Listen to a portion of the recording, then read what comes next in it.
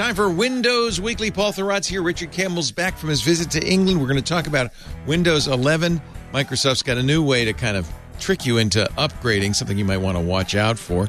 Intel's earnings fall off a cliff, but they've got a better way than firing people to make money back. And we'll take a look at .NET MAUI and desktop applications for Windows. That and a whole lot more coming up next on Windows Weekly. Podcasts you love from people you trust. This is Twit.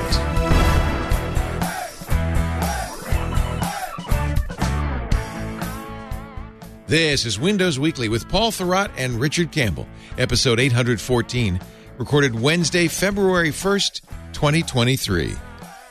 Dump Truck Fade. Windows Weekly is brought to you by Miro. Miro is your team's visual platform to connect, collaborate, and create together. Tap into a way to map processes, systems, and plans with the whole team and get your first 3 boards for free to start creating your best work yet at Miro.com/podcast. And by Melissa. Over 10,000 clients worldwide in industries like retail, education, healthcare, insurance, finance, and government rely on Melissa for full-spectrum data quality and ID verification software. Make sure your customer contact data is up to date. Get started today with 1,000 records cleaned for free at melissa.com/twit. And by Drata. Too often, security professionals are undergoing the tedious, arduous task of manually collecting evidence. With Drata, say goodbye to the days of manual evidence collection and hello to automation, all done at Drata speed. Visit drata.com/twit to get a demo and 10% off implementation. It's time for Windows Weekly, the show where we get together and talk about Windows and Microsoft in general with these two cats right here. On your left, Paul Thurrott, Thurrott.com, and, of course, leanpub.com for his books. On your right, from Run As Radio and .NET Rocks, Mr. Richard Campbell. Hello, Richard. Hello, Paul. Good day to you, sirs. Hello. Hi. Richard, you were in London. I was in London last week, yes, and speaking at a conference and recording a few run-ases, trying to stay out of trouble. Did you have fun? Yeah, absolutely. Did you see the king? No king Chuck to be seen. Yeah, that much hasn't changed. Yeah, I'd like to see Chuck. I would. I'd like to see him in all his regalia. But, yeah, there's going to be a coronation at some point. I'm sure it'll be a thing. I think it's a couple of months. I think it will be in March the news. Or April. It will be in the news. Yeah. Yep. Paul is in his basement again, but you've added some decor. Well, not really. Sorry. Yeah. It looks the same. No cat. Well, the cat's on the bed. She's enjoying herself over there. There you go. That's all that matters. Microsoft news. Let's get right into it. Should we start with Windows 11? Yeah, why not? What's news? Well, Leo, I'm glad you asked. The Windows 11 update is not going so well, or upgrade, I should say, for Microsoft. So now they're going to ram it down our throats. Nice. Yeah, and there's a couple of different ways of doing this. The first is they've announced that they're going to just automatically update to Windows 11 on non-managed PCs, meaning PCs run by individuals, right? So that's going to happen. The other thing, and this is the most beautiful Microsoft thing of all Microsoft things, people are starting to take screenshots of their, their computer screen, because you can't screenshot this part of it. It's during setup. And they're being told they need to upgrade to Windows 11. And there are 2 buttons. It says OK or do it later. Those are your choices. And those are the choices. There's no never, huh?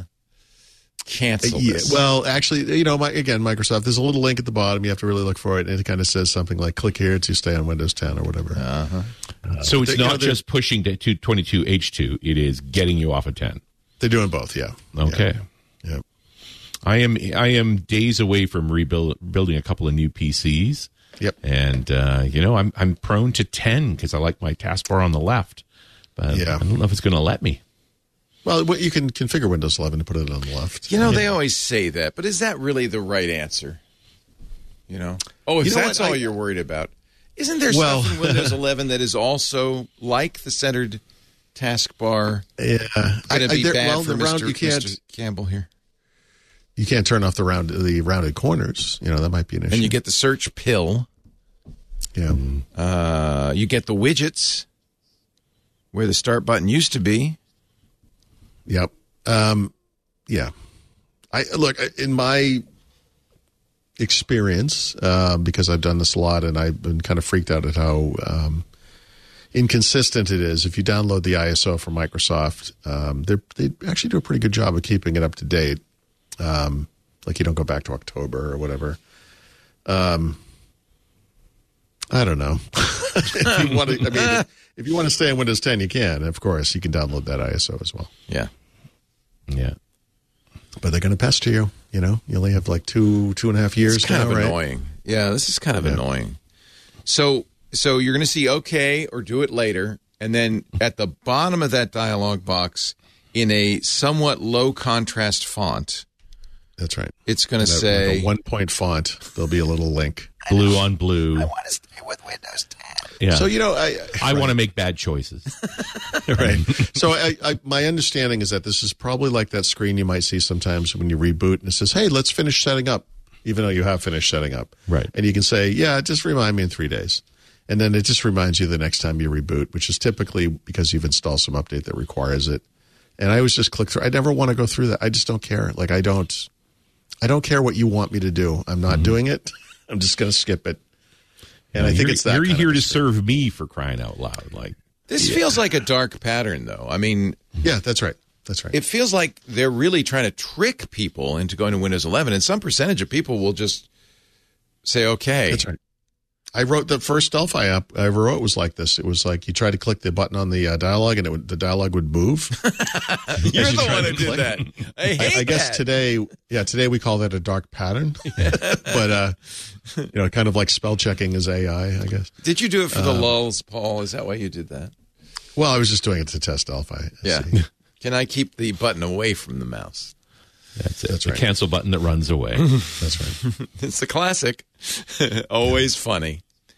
As you go to click on them, they actually flip positions, so you click on them. Yes, wrong. exactly. Oh, exactly. that's Well, a actually, so dark pattern. I did that application as well. I had one called I always forget the name of it. It was visual. Back then, it was like a way to format the disk. What the heck was it called? Not disk part. Doesn't matter. It was a command line interface. So it was like a graphical front end to this thing back in the days when DOS was still part of Windows.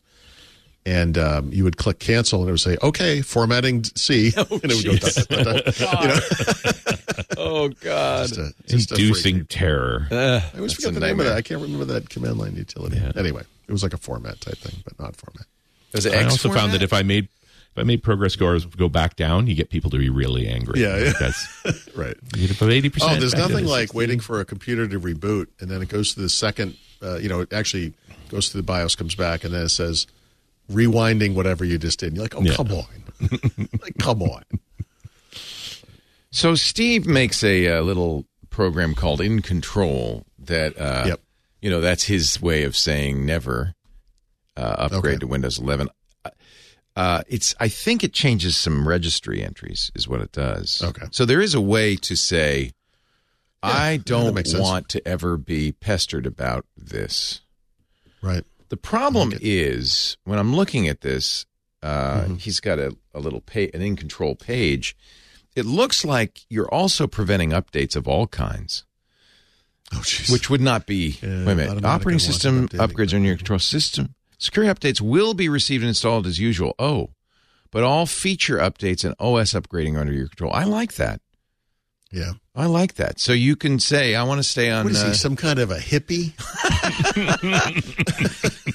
My God, the socialism in action. Yeah. I like that. So he offers that for free. It's just a little assembly language tool. I'm sure it just changes a registry entry. So if you knew what the regedit was, you could probably do that. Yeah. Well, and probably a bunch of them, actually, because why would you put it in one place? Oh, yeah. I'm sure it is. And I bet his most important service is that it auto starts every time you boot up the machine, because every time you actually apply a patch, it's going to reset all those entries again. Yeah, that's the thing. That's the problem with a lot of these Windows 11 utilities. The things that try to bring it back to the way it was or change some behavior. Microsoft, they're actively They'll revert working it to thwart that. Yeah, stuff. they'll revert it. Yeah. He does. Yeah, there is a command line way to do what In Control does. He has a script, command line script you could use. So it's just a register. It is. It's just have it run it every time you boot. Yeah, just have it run it started. Yeah. It's just a variety of registry entries, exactly as you said. Right. And you could do it. I guess you could do it. Man, look at these keys. 6 different registry keys. It's changing so that you won't ever be pestered. Man, I thought we were going to get rid of the registry, 20 years ago. Possible. I really thought we were Is there heading any? down that path. So I've always said the registry is a horrible hairball of a way to store settings in a binary fashion.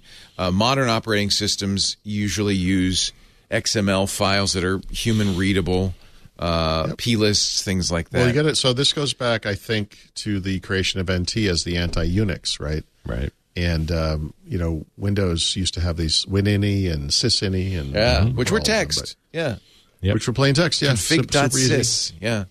But normal people go in there and they start screwing around. And so. Yeah, except that registry was... Now normal people go into the registry, and when they screw around, they cause instant damage. Yeah. Exactly. Instant, irrevocable, permanent damage. Yeah, you're doing brain surgery on yourself. Yeah. Like, it's not Can clever. you move the mirror a little to the left? I got So, and I think also because it's a binary file and it can get very large, it's kind of a hairball, right? And then people... And because a lot of computer users are, let's face it, a lot of us are a little bit OCD. They want to clean it up.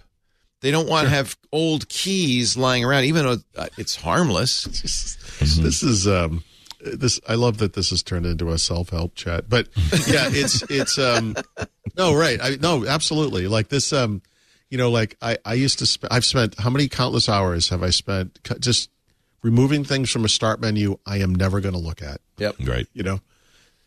We all do this.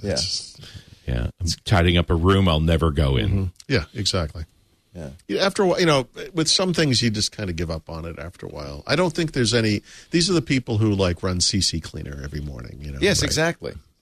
I used to run disk defrag before you did anything in the morning, just to make sure everything was. I used to tell people. I said, I understand. I honor your desire to have a clean, tidy registry, but these programs either are going to risk screwing things up because they're too aggressive, or they're going to be so careful that it's useless. They do nothing. They do I would nothing. also say, not to turn it into a weird comparison, but Windows is such a hairball and is such a mess that it's like, in Phoenix, when I lived in Phoenix, Arizona, there was this thing where you could steam clean your engine because there was so always much, a mistake. Dirt. Always a mistake. Don't ever do that. Don't ever do that. Because now your engine leaks oil all over the place. The grit was what was holding it in the holding car. stuff in. Yeah, exactly. Don't clean the registry. It's what's holding the thing together. That's a really good analogy. It's like steam cleaning your engine. That. Yeah, you want to have a nice, shiny, clean engine. It sounds like it's a good idea. Not a good idea. Yeah, it looks great. Take a picture of it because it's not going anywhere. That's a really good analogy. And the solution ultimately is just build a new machine so that you start over. That's the thing. from scratch.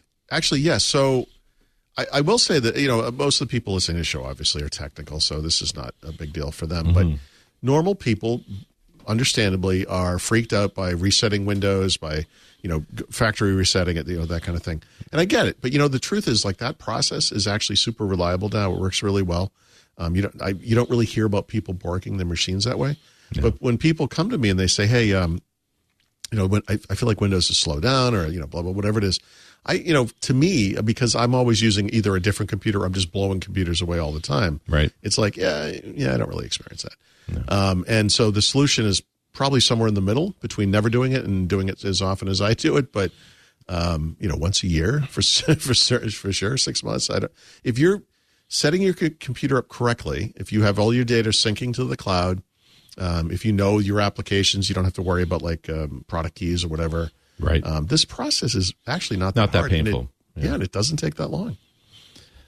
like I said, I'm rebuilding a couple of machines, so I'm going to kick some parts loose. And we've got a teenage boy neighbor living next door, and I'm like, "You want these parts? We'll build you another machine. You got to bring me a new case, a fresh power supply, and a set of fans. Like all the spinning hardware needs to be replaced, but the rest is going to be fine." That's a very cool thing to do. Yeah. And are you going to help him learn what it all means? Yeah, I'll walk him through building the machine. So cool. It's an an afternoon ritual. Yeah, Sure. I like that. And you can do that in Canada. You can. Risk of litigation low. Yeah. Not a lot of stand your ground up here. Around here, it might not be but in Canada, sure, you could do that. Yeah. That's really nice. I think that's a great thing to do. And it's a great way to get a kid into computing. Mm-hmm. Right. It's often a father-son activity, but not all parents are technical. And so, you got a technical neighbor. That's great.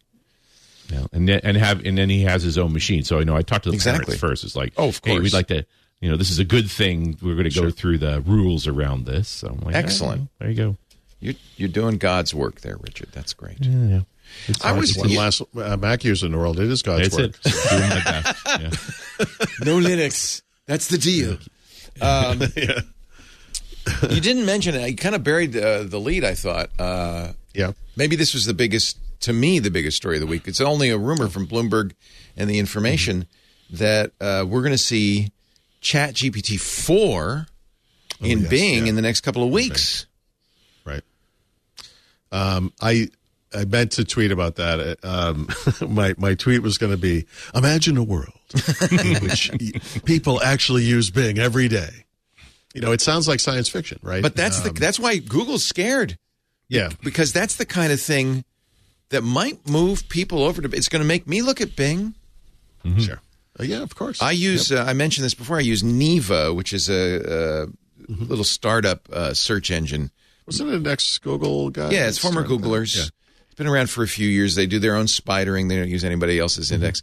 And they have, when you do a search, they have a ChatGPT-like agent that will, how Google gives you the knowledge graph, but that's always just like a quote from somewhere, usually Wikipedia. With Neva, I'll give you an example. I'll just do a search for .net. With Neva, it gives you, and I think it's a good little synthesis. It's gonna generate. There it is. It's in the little dots thing, and you tell me if this is. Okay. It's doing it. Oh, interesting. Yeah, it's getting it from on the fly. Microsoft and Wikipedia. Yeah, it does it on the fly, and it does footnotes. Pulling in. Yeah.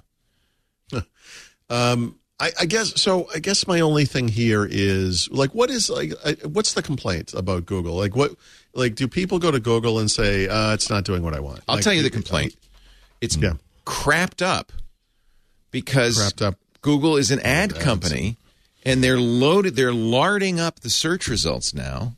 Right. The first half of the page above the fold is almost all ads. This is true. I mean, everywhere. Right. I was just searching for something on Amazon today, and I was looking at the top. The stuff that came up at the top. I was like, this is not what I asked for. Right. And it was because there were ads. Right. It's crapped up, and it's what Cory Doctorow calls the insurtification.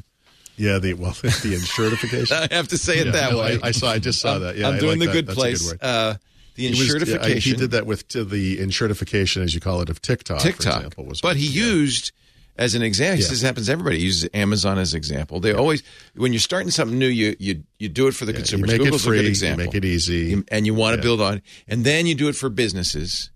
But the third stage, the insurtification stage, is when you start saying, okay, now we got everybody locked in, businesses and consumers.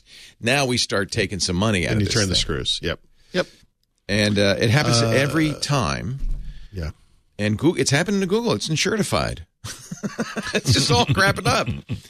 And I think that Google is ripe for takeover at this point, for disintermediation, that somebody's going to come along. And Bing is a good candidate. But here's the problem: Microsoft's also insurtifying because they have the Overture, whatever it is. There's a lot of Bing rewards points. Come on, guys, coupon codes.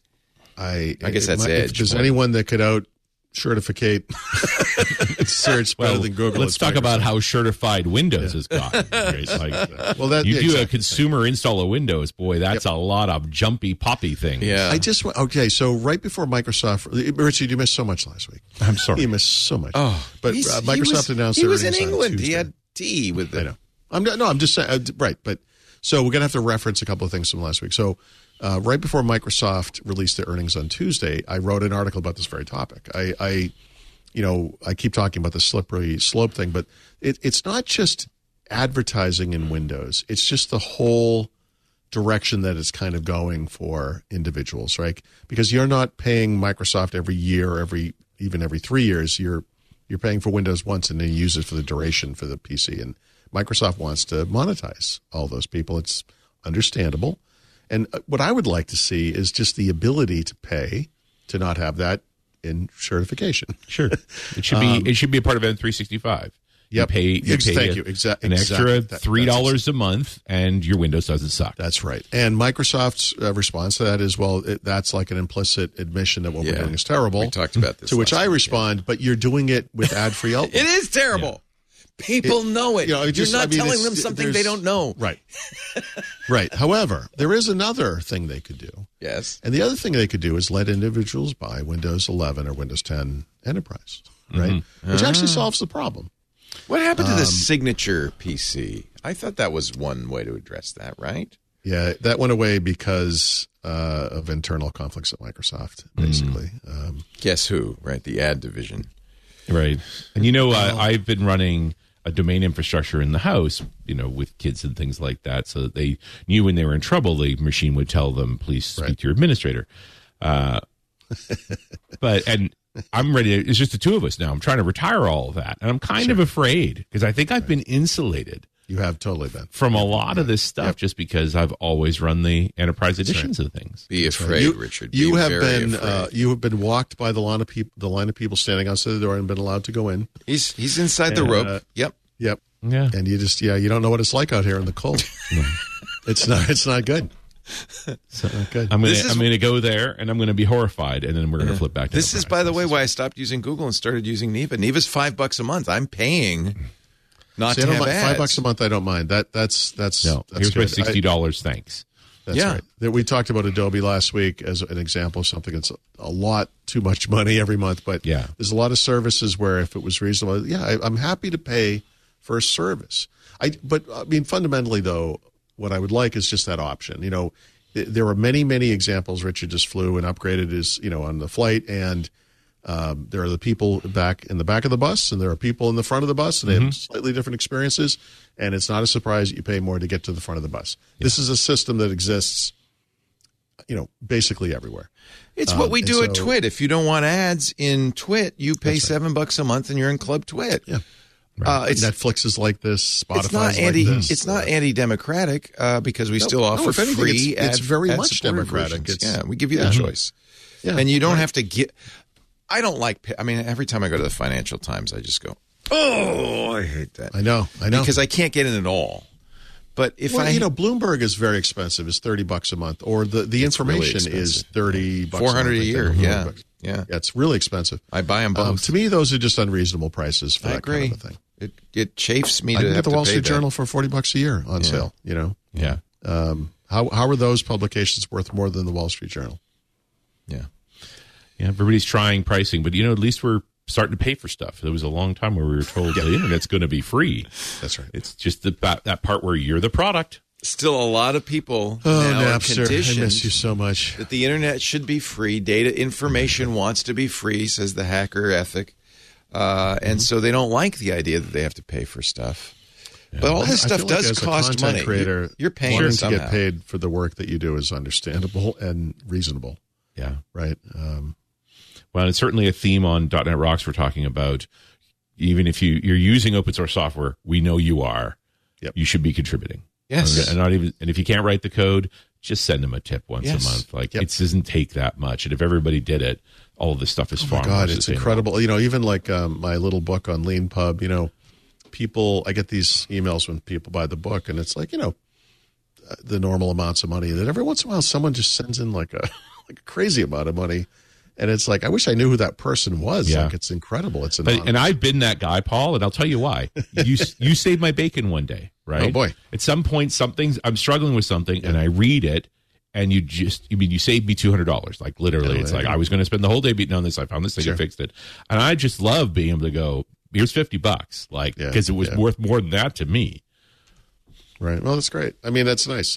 So yes, you're everyone. Everyone is right. You know that we're all in violent agreement. We should all be contributing however we can contribute. Exactly. Yeah. Well, certainly it's an area I'm paying a lot of attention to, but you guys have now got me filled with a sense of dread as I'm about to build a couple of Windows 11 machines that are going to be in consumer mode. I'm like, I can't. We're going to hate this. Is there a way I could just zoom into this and watch? I think we'll have this play out over the show for a few weeks. Yeah. I'll be a little contrarian. I don't think it's that bad. I'm really curious what you'll say after you do this, and if you'll say, you know what it is? Well, I can live with it, or boy, this is it's a creeping horror kind of a thing. It's not like walking into Times Square and be like, oh my God, what is going on here? It's not like that. It's not like Dancing Elmo's. I'm trying to shut down Active Directory in the house. Like it doesn't need to be here anymore. Sure. It literally was a PDC BDC implementation from 2000. I'm impressed. Been upgraded steadily. I'm impressed that you were running Active Directory. Well, I did. For your family. By the way, I did the same thing, but I got rid of it many years ago. Yes. I mean, that's hysterical. And my own Exchange server, so I could look those guys in the eye and say, "I feel your pain. I feel your pain." I hope that you tailored the error messages so that they said something like, "You must contact your administrator. Yes. You will see him at dinner." No, they definitely. There was several great moments like that where it's like. Or remotely controlling the machine and just writing in Notepad on the machine. Hi, I'm your laundry. I'm scattered all over the laundry room, and it makes me feel bad. And they just don't give the controls back until they, once the laundry cleaned up. That inscrutable message copy machines used to give, like the load letter. Yeah, load letter. Load letter. Or check key manager. I believe load letter is the reason the movie Office Space exists. It was PC load letter. PC load letter. There you go. Of course, you think it has something to do with a computer, and it doesn't. No. But I realized I trained my daughter so well on the whole, your machine doesn't work when you haven't done something, that when we finally had the dump truck back into the pole outside the house that cut both internet connections at the same time, their answer to come downstairs is say, "What did I do wrong?" Oh, you've trained them well. Right. Did you see the street? There's many things I could fix, and dump truck fade is not one of them. Dump truck fade. That's a good excuse. I'm sorry, son. But we're suffering from dump truck fade right now. Well, the number of years I spent, with company data centers trying to give them redundant connections that didn't run down the same pole. Right. Where it's like one hit and we're out. Like just trying to split all that stuff up. There's only so much you could do in your house. All right, back to Windows. I'm sorry, I didn't mean to distract you. I just thought that was an interesting story, and I know you don't have it here in notes. Of course, it is just a rumor, but we'll talk about it when it happens. Mm-hmm. I think it's going to be a very interesting challenge to Google. Yeah. I mean, I don't know. I wonder. I mean, I think there's obviously a lot of hype around AI. I feel like Google is pretty entrenched. I mean, well, they say we have it. We just didn't, we don't trust you with it, so we didn't release it. But now that OpenAI has done it, okay, don't worry, we've got stuff even better. I love that Google had ethics all of a sudden, and now they're like, unleash the hounds. Forget that. Jan LeCun, who's in charge of AI at Meta, said, there's nothing special about ChatGPT. We've had that for years. Okay, well, that's fun. That forever. Okay, I'm sure he said that to Sundar too, and he's thrilled, right? Yeah, we've always had that. Apparently, they've called Larry and Sergey back in. Like it's all hands on deck. Have they really? Is that true? Oh yeah. Well, they came in. Yeah, they're kind of. Yeah, they're not coming in like full time. No. I don't think they're going to be much use. Sergey doesn't wear shoes anymore, and exactly. Yeah, but I think this is a political thing. Out of Google, the office. Don't make me call mommy and dad. Yeah, really. Yep. You won't like it. Wow. Right. It'll make you. Well, by the way, there's sad. some Microsoft kind of did this with Bill Gates a little bit. You know, I mean, there's some precedent. Bill's half time at Microsoft to this day. Still? I've talked to Microsoft people all the time. He reviews product. Every single product quote that's cool. goes before Bill. Well, that's cool. But he's not the face of it at all. right? That's the main thing, is they've taken away the face part.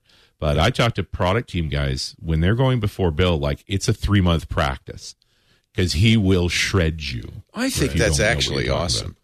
I generally think it makes the product better, and I don't know that anybody else can do it. And somehow he still has this gravity that when he sees that 3 teams are actually building the same thing, he can essentially order a project and say, thou shalt contribute 2 devs, each of you, to this project, and all of you will use it. And I don't know if anybody else could do that. He doesn't have a title or official role. He's no longer on the board. No, he's an advisor. Just an advisor. Interesting. There's a few other interesting advisors floating around out there. Huh. Where's Ray Ozzie these days? I thank you for saying that. I was just thinking about Ray Ozzie because, again, last week I think we were talking about, I think it was last week, but this notion that, Satya Nadella gets all this credit for the cloud and everything, but really this started under Steve Ballmer. But really, it did. But it started because of Ray Ozzie, who was then Chief Science Officer, I guess? Chief, is that the right word? No, Chief Software Architect, sorry. And he was the one who pushed Microsoft down this cloud path in the same way that Bill Gates used to write these big internet tidal wave memos and so forth. He wrote the big memo about the cloud. And honestly, in many ways, that might be the most prescient memo ever written at Microsoft. Yeah. And that guy was not really around that long. No, and I don't know that it resonated well with him. He's got a new company called Blues Wireless. It's an IoT company. Really? Yeah, so, what's he doing? He's he's one of the founders. So they were in stealth mode for a couple of years. They're up and doing a thing now. They're working closely with AT&T on hardware that will work automatically with AT&T's network. So the idea. And is this in the Seattle area, or where is he? I don't know where he moved to. Interesting. Yeah, he's because he was never a Seattleite, right? That was not really a thing for him. Boston or something. Where I don't even know where it was from. Yeah. He was at IBM, created Northeast. Lotus Notes, and yep, that's right. Well, and then he recreated it again. He was at Lotus Notes before IBM bought before it. Yeah. But his whole thing was kind of cloud collaboration. The groupware stuff. Groove. Yeah. Groove was his thing at Microsoft. That's right. Yeah. Whatever happened to that? It was very cool. They turned it into a music service called Groove. No, they ran out of names. Come on. Yeah, they sure did. Hey, I want to take a little break. We'll come back. There's more to talk about. Insider build. There's something very exciting happening to snipping tools. I know you're gonna love this. We're gonna spend half an hour on that. Yeah, that's gonna be great. Earnings. There's still some more stuff to talk about. Richard Campbell's back. Paul Thurrott's here. Windows Weekly continues in a bit. I want to say hello to a brand new sponsor. Had a really great call with them a couple of weeks ago. Miro, M-I-R. Do you know Miro? Miro is super cool. We've started playing with it. I created an account immediately. You could do this too. You can create a free account and see what it is. You're tempted when you first look at it, you say, oh, this is a whiteboard. I get it. It's so much more than a whiteboard. Miro is designed for teams.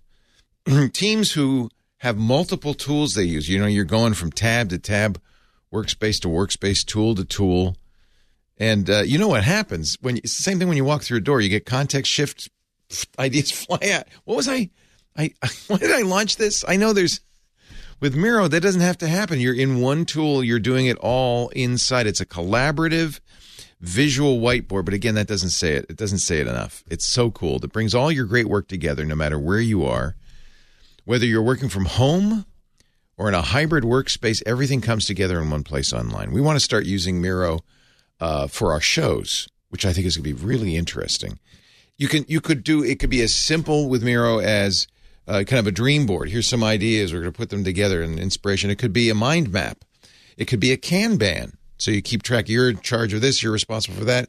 Move it over. Miro's infinite collaborative whiteboard gives everybody a space to create, to open up and to do stuff. If you're a product team, you've got a forever space where you can just drag and drop insights and data, never lost. Nothing's ever lost. Nothing's ever forgotten. Miro covers a breadth of use cases, so users can build visual assets. You can present with Miro, present findings. You can run brainstorms with cross-functional teams.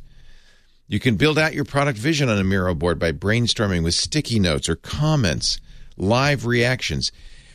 If you start using Miro and you start using it in your meetings, you'll never do a meeting again without Miro. You've got voting, you've got timers, you've got a way to kind of come to consensus quickly.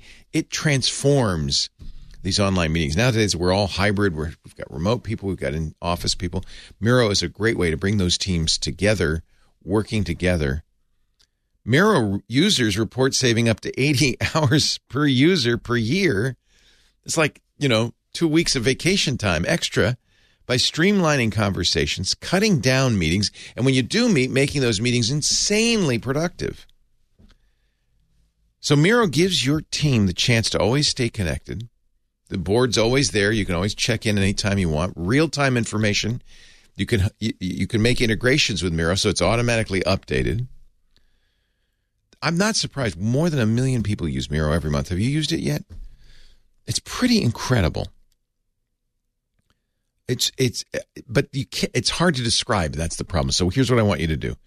Just go to Miro, Miro.com/podcast. Miro.com/podcast. Your first 3 boards for free. Start working better with Miro. You got to do this. Please, once you're on the website, start playing with the different templates. They've got a really wonderful section in the Miro website where people have uploaded their their work, and there's all sorts of crazy cool stuff. But it'll give you a much better idea of why companies like Cisco and Walmart and Volvo and Deloitte and Okta use Miro to get their work done. It's just incredible. I mean, it really is a free-form place you can do whatever you want. And take a look at all the integrations. Take a look at their cases. There's stuff. There was a Harry Potter, I think used by the British government, template from Harry Potter. That they were using. It's incredible. It's just incredible. Take a look at it, and there's one that has the Beatles in it.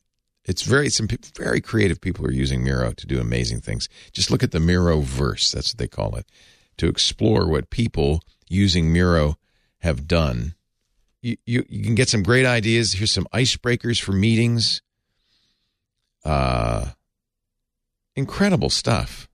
Incredible stuff. These are all real templates that people have uploaded in the Miroverse from their projects. And this is the only way you can really understand. Look at Midnight Sailboat Retrospective. I don't know what it is, but it's the event retro and happy hour. Character mix and match icebreaker. Valentine's Day love. There's a memory game. People doing. Here's the Harry Potter from the UK government. Harry Potter retrospective. This you could have taken with you on your trip, Richard. Miro.com/podcast. Check it out and get your first 3 boards for free. It's the only way really to understand what you could do with Miro. I did get to a Broadway play in London while I was there. Did you go to the West End? What did you see? I saw Juliet. Oh, which is a very meta show where it's about Romeo and William Juliet? Shakespeare. Yeah, you have William Shakespeare and his wife rewriting the Romeo and Juliet from the point of view of Juliet not being dumb and drinking the poison, but going, why should I die? Dead? Why should I? And even if he were, even if he is, what about me? Oh, what about? Yeah, well, that's it's good fun, and that's what I do. If I go to New York, I go to a show. You got to go to a show. If you go to London, you got to go to the West End. There's amazing theater there. Yeah, there's a little theater. It was a lot of fun. Nice. Yeah, it's a great way to spend some time. Good jealous. Very jealous. Yeah, I used to do that when I would go on business trips to New York by myself. I would just go to the box office. You'd always get a single ticket. Right. Because, people. Yeah, I think we paid £40 for 4 tickets each. It was. Yeah, that's nice. That's a good deal. Because it was day of, right? It's a sort of StubHub effect. It was Dad lived in you go to the box for office, there's always there were 3 people bought seats, and there's this one. And usually you can get really good seats that way, these single seats, because they want people in them. Anyway. Yeah. I don't know how this turned into the theater show, but I'm a theater head, so. Windows 11 Insider Preview build 25,290 heads to Dev Channel. Yeah. I wish I had some interesting news here. Last week, Richard, what you missed was that the only new feature in a build was a Facebook Messenger widget. Oh, boy. This week, there were two widgets, two new widgets, I should say. One is for Spotify and one is for Phone Link. So obviously one of those is a third-party app. The other one is the application built into Windows. But this is all the, I think it's Microsoft opened up the capability for third-party developers to create widgets, I think, late last year. And we're starting to see that. And, yeah, that's not that exciting, is it? This kind of reminds me of the Longhorn sidebar, you know. Mm-hmm. It was like, we have this other thing. It's this other thing that whenever I get anywhere near the right side of my screen, stuff pops out and interferes with what I'm trying to do. Yeah, exactly. That thing. Yeah, so now it's on the left, so it's completely different. Yeah, you're going to love that when you get to Windows 11. Well, actually, it's in Windows 10 too. It's called, what's it called? News and something. I don't know. But you don't get it in the lower left corner, right? You don't. Yeah, but if you move the start button over to the left, it makes it a button next to the start button, so it's not all the way over. Anyhow, that's more time than that. And that's as exciting as Windows is getting these days. Woohoo! Well, wait to hear the next story. So last month, we learned that Microsoft was going to be adding screen recording functionality to the snipping tool, which by my count is the 17th way you can take a screenshot in Windows 11. And they tested it first in the dev channel. So this week they released, this past week I should say, they released a build to the beta. No, actually it's not a new build. I think they've just released it to the beta channel. Right. So, yeah, exciting. I don't know how many people need this kind of thing, but I do agree it should be part of Windows. I don't have a problem with it. I kind of like the idea that we should have a continuous recording of what we're doing on our machines loop anyway. I mean, the number, because you never have that stuff turned on when something goes wrong. Right. Like a dashboard cam. Then, and I've been the IT guy where it's like, it just broke. It's not breaking now. Yep. Maybe because you look at the film and you're like, actually, you did it. Yeah. You're an idiot. Clicked here. Like, what would you record? Would you record all mouse movements, keystrokes, events? It'd be like a big event log, kind of. I think just a copy of the whole screen, real time, right? Yeah. Just what you were doing. Just keep it going. Right. The most recent 60 slow minutes. You down like crazy? Yeah, no, it's got to be invisible, but it's Sure. Listen, the CPUs in these machines. Yeah, we have a lot of headroom. They're smoking cigarettes and playing poker, right? Like they don't have a lot to do. They're just hanging out. No, it's what was that? Yeah. What are those Intel processor vulnerabilities? Meltdown Inspector. Thank you. Well, it's because of the work we did to fix those two things. That's why it's 5% slower. It has nothing to do with the recording. Actually, I just saw there was a bug in Discord, which is the chat program we use for Club Twit, that slowed some NVIDIA GPUs, particularly the 3080 and 3090, I think, down 200 megahertz. It was just a bug. Ooh. 200 megahertz? Yeah. Wow. You're going to party like it's 1999. I'm working here. Look for the turbo button. There's got to be a turbo button. Access 95 is not loading fast enough. Weird things. And what you have to do, reboot it to reset it? No, they have to they have to fix it. And NVIDIA's put out a patch. That's awesome. And Discord, how could you write a user space program that would slow your GPU down? It must be you're not supposed to be able to do I could that. do it. Yeah. I guess, you're doing some sort of weird rendering or something in the background. Although it's video driver, they're mostly ring zero. Just push it all onto the CPU. That will do it immediately. The problem is that a lot of gamers run Discord at the same time as they're gaming. So this was a particular problem. I'm sure there were angry, loud noises. Discord recently started rolling out, Scooter X has this in our chat room, an update that enables AV1 streaming with GeForce RTX 40 series cards. This update appears to have introduced some memory clock issues on some RTX 30 cards. If you have an RTX 40 card, you're fine. Maybe it's just a subtle way of getting people with 3080s to upgrade to 4090s. I don't know. There is a glut of them. Yeah. That's ridiculous. Anyway, there is a fix. Odd one. There is a fix for that, but yeah, that's a weird one. Just shows you. But I agree with you. You have enough headroom. You probably have enough drive space. You probably could. I'm sure there's. I know there are tools used in business to do periodic recordings of your screen, so they could see when you're surfing porn on company time. Yeah. I mean, Windows had a screen recorder tool, right? If you were having a problem, you could go back and duplicate it and record it and then send it to the IT help desk. Yeah. And then there was, I remember tools where they would record, like a journal, like all the things you did. Right. Not so much for troubleshooting or to spy on you, but just kind of, here's what I did. So remember the camera Google put out that you would wear around? It was Gordon Bell's idea way back in the day. His wife, Gwen Bell, he was at DEC for years, famous engineer. He started the Computer History Museum. His wife, Gwen Bell, had Alzheimer's, so he made this. He said the idea is we'll wear this camera around, and you'll have a recording of your whole day, and you'll always know what you did.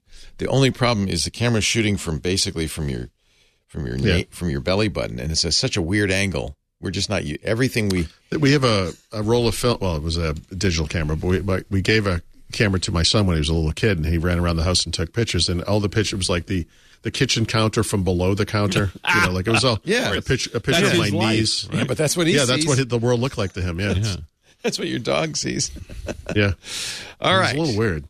You say we talked about earnings last week. Microsoft's quarterly report came out 2 weeks ago, but there is more because other companies now have checked in, including Intel. Yeah, Intel and AMD. Yeah, so not surprisingly, Intel, which is perhaps overly reliant on the PC industry, experienced some problems in the fourth quarter, as did the PC industry. So their revenues dropped by 32%. Their net earnings, so basically profits, was down 60%. I don't care. People seem to focus on that number a lot. I don't know why. But the revenues to me is the big one. And then full year, their revenues were down 20% year over year. And you think this is just a reaction to the overbuy during the pandemic? The market's just tapered off again, and you're seeing this is a trailing indicator. Yeah, this is the correction. Yeah. Yeah. So it's not that big a deal. I immediately started looking for the layoffs and couldn't find any. Right. Sorry, but yeah, go ahead. I'm sorry. Yeah, then I found one of the insider groups saying, they've cut wages across the board. Right. Your run-of-the-mill workers are all taking a 5% hit rather than have a 5% layoff. But they scaled it up as you got more senior, VPs 10%, senior leadership 15%, and the CEO 25%. Now, 25% off of $80 million. Somehow the boys can buy. Like, life is hard. One less yacht. Yes, not enough yachts. But you know what? That's a very interesting response to a problem that a lot of big tech companies are facing, and it's not what everyone else is doing. No, we kind of half joked. It wasn't really a joke, but this notion that Satya Nadella, having flown in his private jet to Davos last week, announced some initiative and then laid off a bunch of 10,000 people. That kind of thing. There's a disconnect there, and I feel like this is I don't know what would happen if you polled employees, right? Yeah, is this better for morale? And I was in this situation with a company that I had a leadership position in 2008, 2009. Yeah, where we did. One group that I was working with, we did do layoffs, and the other group, the management team took a huge pay cut, and everybody took a small pay cut. And by the end of the year, we'd recovered and were able to catch up everybody's wages. Like it worked out. But I thought the morale of the pay cut folks was higher, right? That the language there was, listen, we are not overweight. We don't have fat to cut. You guys are all valuable. Right. And we want to keep the team together, so we can do it if we do this. And it's hard to think of Intel that way with that many employees and that gigantic of a company, but that's what this move seems to make. And it's smart that the leadership takes a bigger cut, even though, admittedly, they have absurd wages. Right. No, I think it's a good way to do it. It's symbolic, though, right? I mean, come on. So I don't know. I mean, there's we've talked about this over different shows. This kind of weird immaturity in big tech where they over hired during the pandemic. Yeah. And now they're correcting it. And I don't understand why either of those things happened, And to me, this is, I think, a better solution. Unless, of course, the real problem is, look, we really do have too many employees. I mean, yeah, that's the question. And therein lies the real question. Yeah. I mean, a 5% cut isn't nothing. And if you think about your regular working engineer in Intel, right, whose interest weights just doubled. Yep. And then also his wages get hit. Real world. Yep. That's pretty tough. That's right. not a small thing. Like, we're going to get pressed on both sides. I just had an old guy conversation at the gym today about this, about how the price of everything is up, milk, gas, eggs, whatever. Yeah. And we're just laughing at the crazy, like, this is what we're talking about now, But these are real world costs for real, people. And yeah, you're right. So 5% cut, and then everything is more expensive. So it's almost like yeah, you're better than not hit having a job, ends. though. Better than not having a Yes, job. the alternative is being laid off in the midst of tens of thousands of layoffs in the tech industry. Yep. Intel has unique problems, though, because they are also investing enormous sums of money right now in chip fabrication facilities in the United States and in Europe and elsewhere, probably. Yeah, with a lot of government help too. Yeah, in the United States at least. Oh, probably everywhere, actually. But yes, okay, fair enough. But still real world dollars for them as well, and it's very risky. And I don't know that there's a lot of faith out in the world that they're going to be able to pull this off. Yeah, I mean, I would argue they've got to keep those initiatives going because they did make government guarantees. It's like, you give us this money, we will build this thing. That's right. Cutting staff would be a mistake. Keeping those people in place, but cutting their wages, you can make that fly, at least from the government side. Yeah, yeah. And the ongoing problem for Intel, which is something we're going to see again with AMD, and something we saw at Microsoft. Actually, that was the big news in some ways with Microsoft, was them coming out and saying, "Hey, this current quarter, it's going to be even worse." Yeah, Intel said that as well. In fact, they expect to lose money in the current quarter. So in other words, not turn a profit. Yeah, they're yeah. They did the quarter ending the last quarter.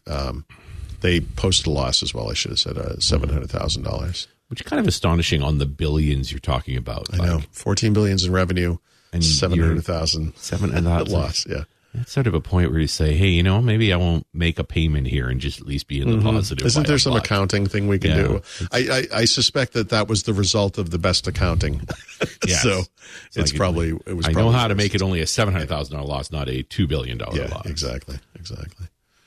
So AMD, interestingly, had a much more positive quarter, but there were a couple of asterisks to it. So they had a net income of $21 million and revenues of $5.6 billion. And I always like to compare those numbers because, this is like Burger King and McDonald's, right? So they're what, a third of the size? About a third. They're about a third. They're a little bit more at this time. Yeah, 5.6 versus 14 from a revenue perspective. But their net income was down 98%. Like, yikes. Revenues were up, though, which is interesting. But that was because of a data center business. And I think I don't have a handle on what the other thing is, but it's some kind of an investment they made. It was some kind of just a money kind of a thing that had nothing to do with operations. Yeah, so this might be CFO games, moving money around. But they were upfront about that. And they said, look, revenues are going to be down in this quarter. Compared to the prior quarter a year ago. The same quarter a year ago. So revenues were up 16% for that quarter. Revenues they're expecting this quarter will be down 10%. And then the PC part of their business experienced a bigger percentage loss in Intel's, actually. 51% it fell in revenues, down to $903 million. Not even $1 billion business. No. But these are all trailing indicators. We saw this with the PC sales slumping. It's like this is going to hit all the hardware folks they report in, because people didn't buy stuff. Yeah, but and then AMD did great in the data center, which I don't care about personally too much. Other than that, it saved the quarter for them in many ways, and that was up 42% by revenue to $1.7 billion. So what are they doing that they're making good data center sales? Just right pricing? I think I wouldn't call what AMD is doing like a hybrid architecture exactly, but AMD has been doing that kind of multi-core thing. Maybe it is sort of a hybrid architecture. I feel like they're just my experience efficient. with multi-core and AMD is that their pipelines were shorter, Yeah. so it was easy to put more cores on a die. And that was only bad when you were paying by the core for licensing. Yes. Like if I was buying SQL Server, I kind of wanted to buy it with an Intel chipset because I used fewer cores to get the same workloads done. Whereas Yeah, so otherwise, maybe they that's- generally have an advantage. More cores that are short, quick, and move through a lot of workloads. And I think this hybrid architecture is even more important in the data center than it is on computers, frankly. And I think the race right now is to get there in that market as well. So yeah, more unknown workloads. Generally speaking, the shorter pipeline is better. Yep. Yeah. So we're just treading water here. And then I usually like to, when I do an annual thing on PC sales. I mean, I do a quarterly thing as well, but the big one is annual. So I did that I don't know if that was last week or 2 weeks ago, but A couple of weeks ago. Yeah, a couple of weeks ago. So I'd like to do the same thing for smartphones. But what happened last year was IDC released their numbers in January, and then Gartner waited until March for some reason. So it's like, okay. So again, this year IDC has come out with their numbers. Gartner has not. I've just decided to I'm going to write this up because it may be 2 months. But the smartphone industry is experiencing exactly the same problem that we saw in PCs. They declined by 18% in Q4 and 11% overall for the entire year. So it's not somebody picking one device over another. It's people. They're not fewer picking people devices. buying stuff. That's right. It was the lowest annual shipment total since 2013. Wow. That's when it was still an astonishing. emerging market 5 years into the iPhone. Right. That time. Right. That date is closer to the release of the iPhone than it is to now. Yeah. Which is like hard to even contemplate. It's amazing, but it is. I watched part of the Samsung announcements this morning, and Yeah. like we're out of ideas for phones, right? It's Yep. just like this one's got 5 cameras, right? Like they're all slabs of black glass with bumps on them. That's right. And you pick your poison. You could spend $1,200 all day long. But will it change anything substantial? I mean, the 200 megapixel camera on the Ultra 23, that's astonishing, but I don't need to see my pores that close up. Yeah, Like, exactly. That's a lot. Right. It's like the CIA license plate photo from space. Yeah. I don't know. I mean, to me, the big thing that could happen in smartphone photos or in just camera lenses would be having the 3 primary lenses be closer to each other in terms of capability. There's a huge gulf there. And then this kind of notion of like periscope telephoto lenses, which could make 3 and 5 times zoom. optical zoom be that much better. You're going to see this in the 23 line where it's mostly 12 megapixel cameras and then one other one. Like there's a That's kind narrow of what angle, it's there's a been, wide angle, there's a selfie, and then there's a big camera, and it's either a 50 or 200. Yep. But it's I guess that's all more than you need, really. It's probably, right. I mean, I don't know for everybody, but I bet 90-something% of most photos are just taken off the main lens anyway. Yeah. If we thought about it, we wouldn't be taking them in the first place. Yeah, exactly. That's just the a whole point of reflex. it. Shoot and click. Yeah. Yeah. Yep. So there's Anyway, that. and in some ways, I'm content to see that in general, like you know what this is? All inflation fighting. This is folks pulling back from spending, maybe to take the inflation off a couple of notches, Right. and calm governments down because nobody likes an excited government. Calm them down. That's true. Hey, Chill 'em out. Speaking of licensing, did you guys, or do you, maybe Richard, you have more of an opinion on this, note the change in licensing from Oracle on Java? Oh, yeah. I know I haven't really paid a whole lot of attention to it. All I know is that Java people are unhappy a lot. Well, it potentially could cost a lot more, I think. Yeah. I I'm didn't really reading the room, No, I mean, seriously, Open source what's going on project, in the man. world that you think this makes sense right now? Yeah. It's a great time to be stabbing the open source folks in the leg. Yeah. Well, Hey, and Java- I've only had to buy a few Oracle products over the years, and generally I found their licensing model along the lines of, so how much money do you have? Right. Like, We'll take it. they literally asked us for financial statements. Yeah. And we're like, wow. how about no? Wow. You know what? There are alternatives that don't involve you. Right. So yeah, $1,200 for full bore Java development suite from Oracle today. Starting tying- with Java 11, there'll no longer be free downloads. Yeah, you have to have a commercial license, I think, Yeah. to And get an update. that's about the same number as an MSDN premium, right? That's a lot. Yeah. $1,200 Because bucks. Yeah, and you're paying for, when you get an MSDN premium, you're obviously paying for studio with a bunch of the premium features, not the enterprise features. Not that Yeah. there's very many of those. And then also, so I think it was like 4 tech support calls in your package, or 2. I think this must be a reflection of what the market for Java is today, right? It's primarily like a server-based back-end kind of a thing now. This is It's no infrastructure longer- software, right? This runs Yeah. banks. This Yeah. runs, enterprises, and it's all long term. It's lock in. There's not a lot of greenfield. In some places, like if you've got a good Java crew, making new apps makes perfect sense. But I don't know that any startups are thinking, "Hey, the three of us are going to kick off in Java." Some company, I don't know, some giant software company should make something that's like Java, that has like a programming language like Java and a runtime that's like Java, and then they should open source it. I wonder. I'm surprised no one's done that. No, it's strange. There is an open JDK. In fact, that's what I generally Well, there's also something use. called .NET, Yeah. which is basically Yeah. Open JDK. Open JDK. But I think that I don't know. I think there's still some proprietary stuff in there. Well, Microsoft's now making a version of OpenJDK. Right. And many Linuxes come with OpenJDK. It's like riding a bike, Richard. Once you've Well, and I'm just throwing on that old history hat, since I seem to do that a fair bit. Like Microsoft was making a version of Java in the late 90s that was almost too popular. It made Sun Microsystems very nervous as they started optimizing it for Windows. Yep. That was Anders Hallsberg's original job at Microsoft, was building Java tooling. Yeah, the window, what do they call it? What's called WCF, the framework he created for Windows, for Visual J++. J++, yeah. The Windows, what was that called? The Windows something, I don't know. Anyway, it was the predecessor to, obviously. And then they got the cease and desist.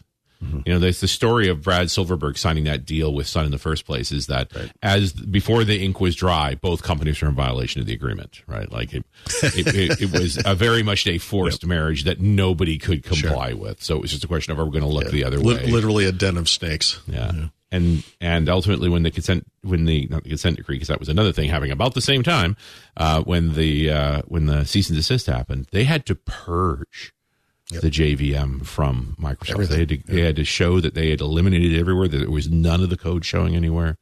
But that's why C# exists, because in the end they needed a enterprise class object-oriented language, and that was Java. Now that they couldn't have Java, they needed something else. And so, and that's the risk of doing this, of course. I think maybe what they're saying is, look, everybody's going to use OpenJDK for free. If you want support from Oracle, you're going to have to pay for that, I guess. And like I said, it looks like the MSDN premium bundle. Yeah. It's very similar. Yeah, that sounds like yeah. And somebody in the chat room saying, and I think this is probably true, that every Java developer he knows uses OpenJDK. Nobody wants to use Oracle's stuff. No, and they're using Spring or Tomcat. Like, there's a lot of ways to Java. Let's stay open. Yeah. All right, let me take another break. We are going to continue on with Richard and Paul. I forgot his name, but I think he's still the other guy. Yeah, the other guy. That's okay. And it says all the writing, that guy. Yeah, that guy. The guy that keeps writing the books and stuff. Yeah. Paul's doing a great job, by the way, with hands-on Windows. You're now talking about the different accounts you can create, which I think is really important. You're way ahead of us. You record stuff all at once, but I think we're doing the local accounts and all of that. This is the Richard Campbell model. This is the thing I always was resentful of with Richard. Like he 20 bundles the podcasts recording a day. of this. All my shows for March are in the can. Wow, look at him. No, that's awesome. I love that. So this is my chance to do something like that. Yeah, well, we appreciate it. I highly recommend it. You get into a groove.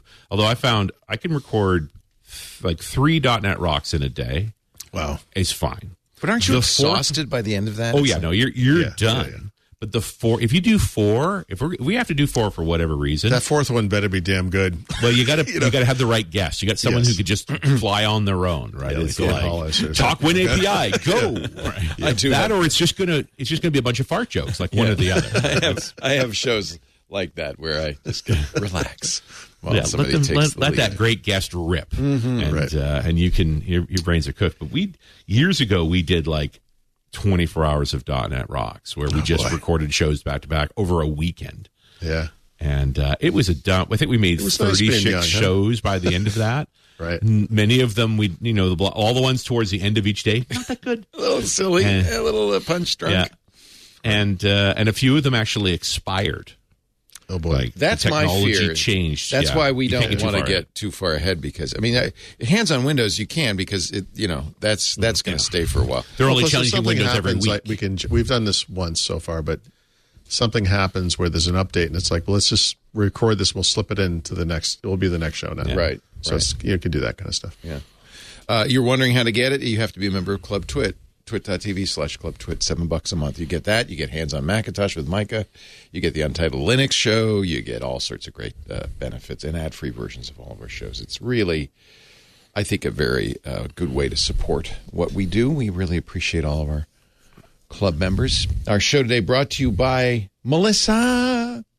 Melissa's a leading provider of global data quality, identity verification, and address management solutions. Today, they announced a successful partnership with TomTom. You know the name TomTom. They're a global pioneer in SatNav, satellite navigation for consumer use.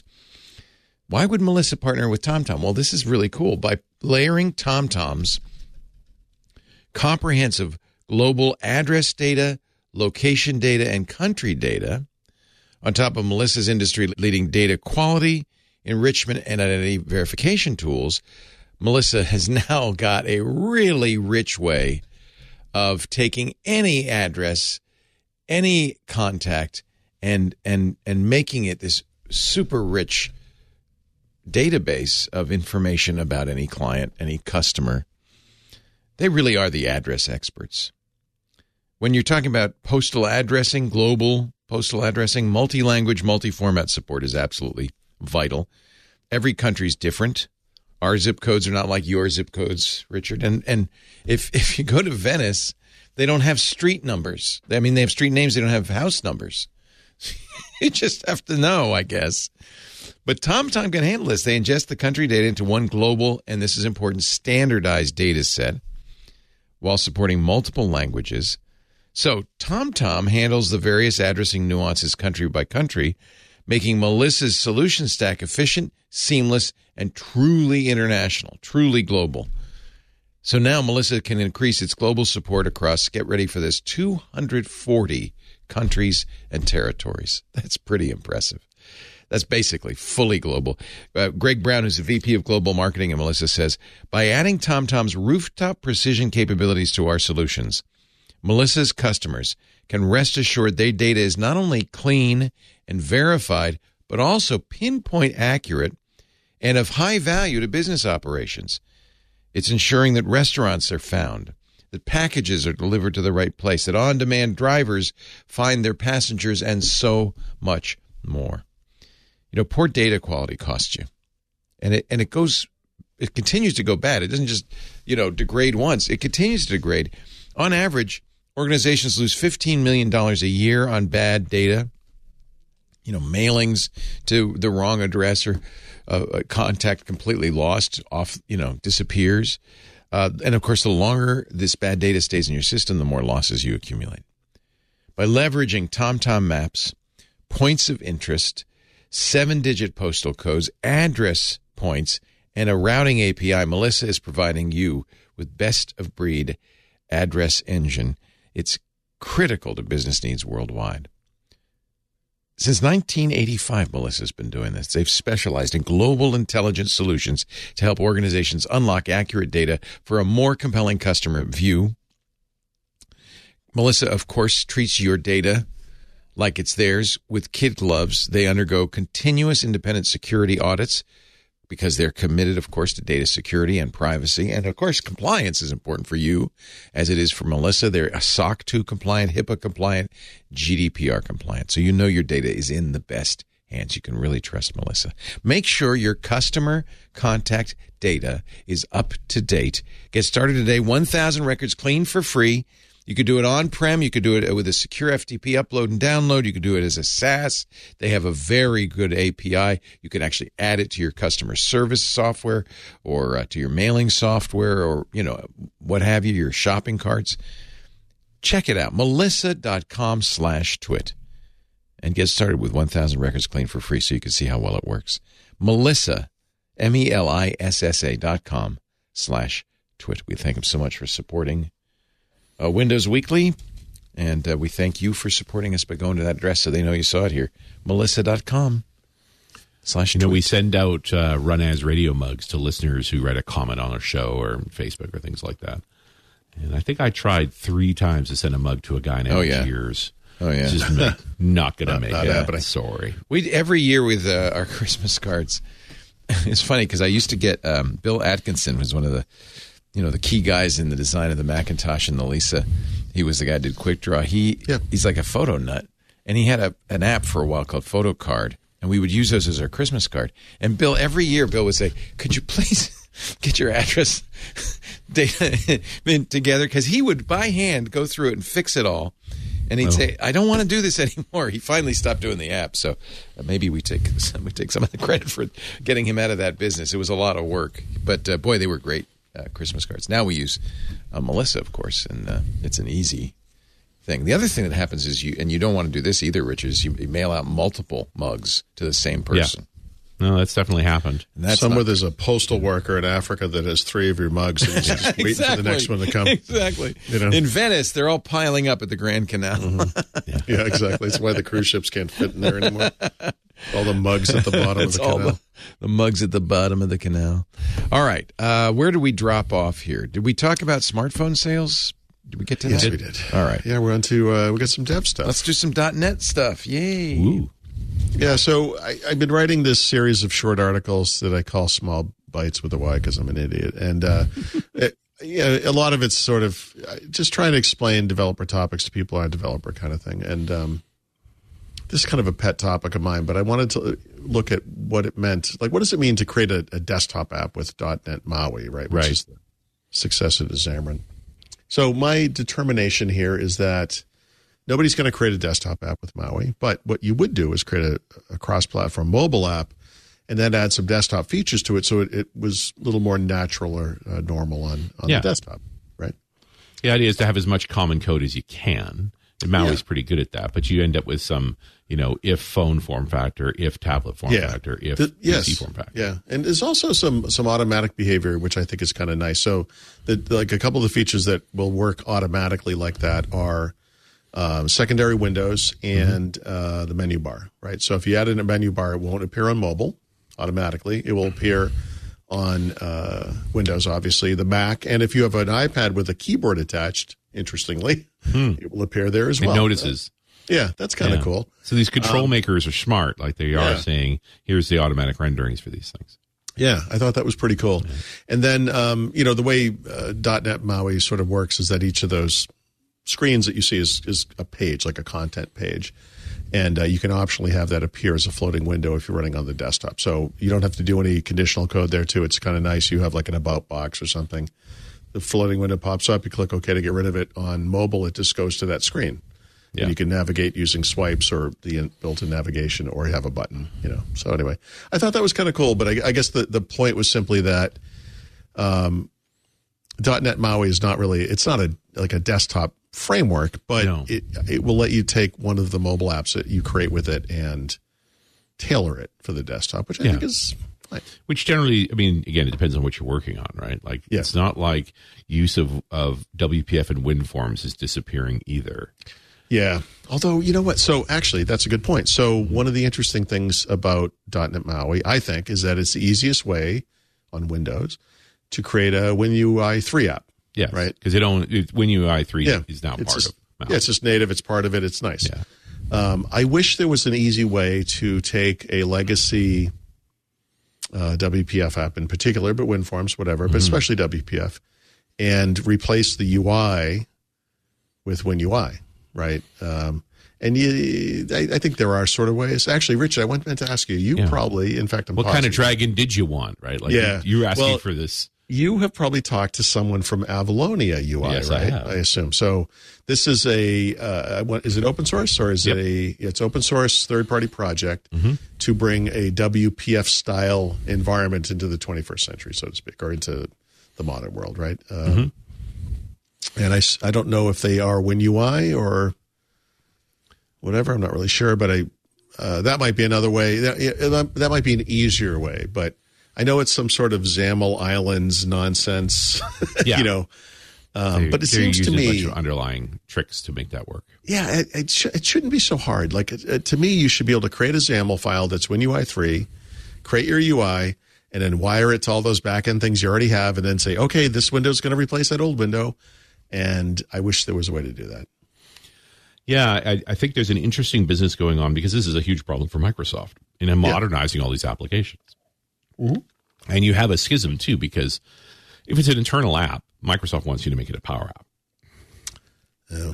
So one of the points I do on one of my talks is I say, have you looked at the Cognitive Services form recognizer? Because it works for paper forms. Like it'll literally make you key value pairs out of a paper form to drop into a XAML document and make, basically generate a form for you. But there's no reason that paper couldn't have been screenshots of an app. Right. So I think we are seeing the shape of tooling to modernize a lot of these applications. I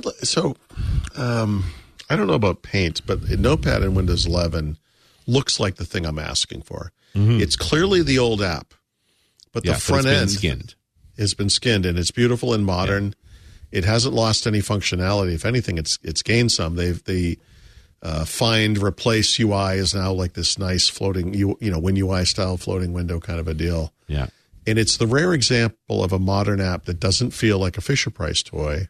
Yeah, where even someone like me who uses Notepad every single day can use this and not feel like I'm being forced to use a toy. Like it feels it is modern, but it is also clearly Notepad. And I would love for there to be more stuff. And the Windows team did that. So what they're tapping is an interesting question as to how they go about doing that.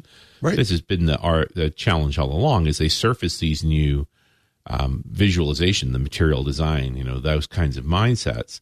And then it's up to the various dev stacks to decide how they're going to implement them, much less how the customers are really going to use them.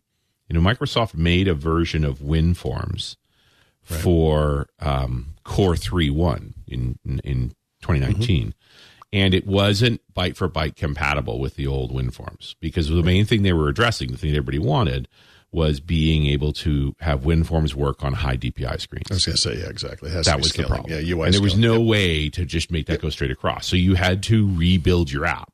You had to go through some steps, like they just made a certain barrier of entry to all of that to make that capability work. And people were unhappy. Like even though they'd done the thing they really wanted, it's not, they just want it to work. And it's like, it's harder than that. Welcome to real life. Yep. Yeah, because, WinForms came out, 2001? Oh, WinForms goes all the way back to ThunderForms in Visual Basic circa 1991. Right. Okay. All right. Well, it's okay. So pre-high DPI, either way. Yeah, but the high DPI version was 2019. Like that was the WinForms for Core 3.1 SDK, where they said, okay, well, Core is still cross-platform, but we have this set of Windows SDKs for UI components, and there's a high DPI tolerant version of WinForms. Well, this is So anyway, there's a gap between WPF, especially WinForms, but WPF and WinUI, and I wish this bridge could be this gap could be bridged, I should say. And I'm always not mature, right? I mean, it's been a battle to get it this far. It's a lot of team wrangling they've done. I mean, this is the Xamarin folks, this is the Windows folks, it's the WPF folks, and it's also the WinUI folks. Like, there's a lot of different political maneuvering to get them to all play together. So they're iterating slowly in comparison to a lot of other things they've built. And, when I put my enterprise IT hat on, it's like, tell me why it's not a PWA, right? I don't want to deploy an app to the workstations or even to the phones, really. Just, use the manifest of the PWA, push it that way. I'm in a security context I trust. We get the latest version automatically. Like, it is very hard to argue against that. Yeah, no, I feel like we kind of talked about this, for all the people who are asking me, well, what's the next, desktop framework? There is no next desktop framework. And if you're looking at desktop class apps, you should be looking at PWA. Yeah, well, there's an awful lot you can do. There are some edges, without a doubt, and there is the power to quote unquote native apps on phone devices. Without also true, but the price is so high. Yep. So, I mean, if Maui could get good enough, I think Flutter's good enough. Like, if you talk about it. So one of the next articles in this series, I think I'm going to call it declarative programming, although that's a little off, but this notion that you would declare a UI like it's an a declarative HTML UI. You're exactly right. Right. Yeah. That's odd, but it also is remarkably good at working across devices. And I think the fascinating thing about it is Flutter is, and the thing that's fascinating to me about that is you do that in the programming language, which is Dart, which is sort of the equivalent of C#, not in some markup language like XAML or XML or whatever. Yeah, and XAML has baggage. It was under-opinionated when it was created, and so there's just too many ways to do things. Right. And that's, it goes back to 2005, right? It's old. It's something I really like. I really like XAML. It's kind of a tough thing for me. You get to do what you want for most part. Yeah, it's kind of a cool and they are trying to narrow the scope. And one would argue that Flutter was created because Dart had to do something. Nobody else was going to do.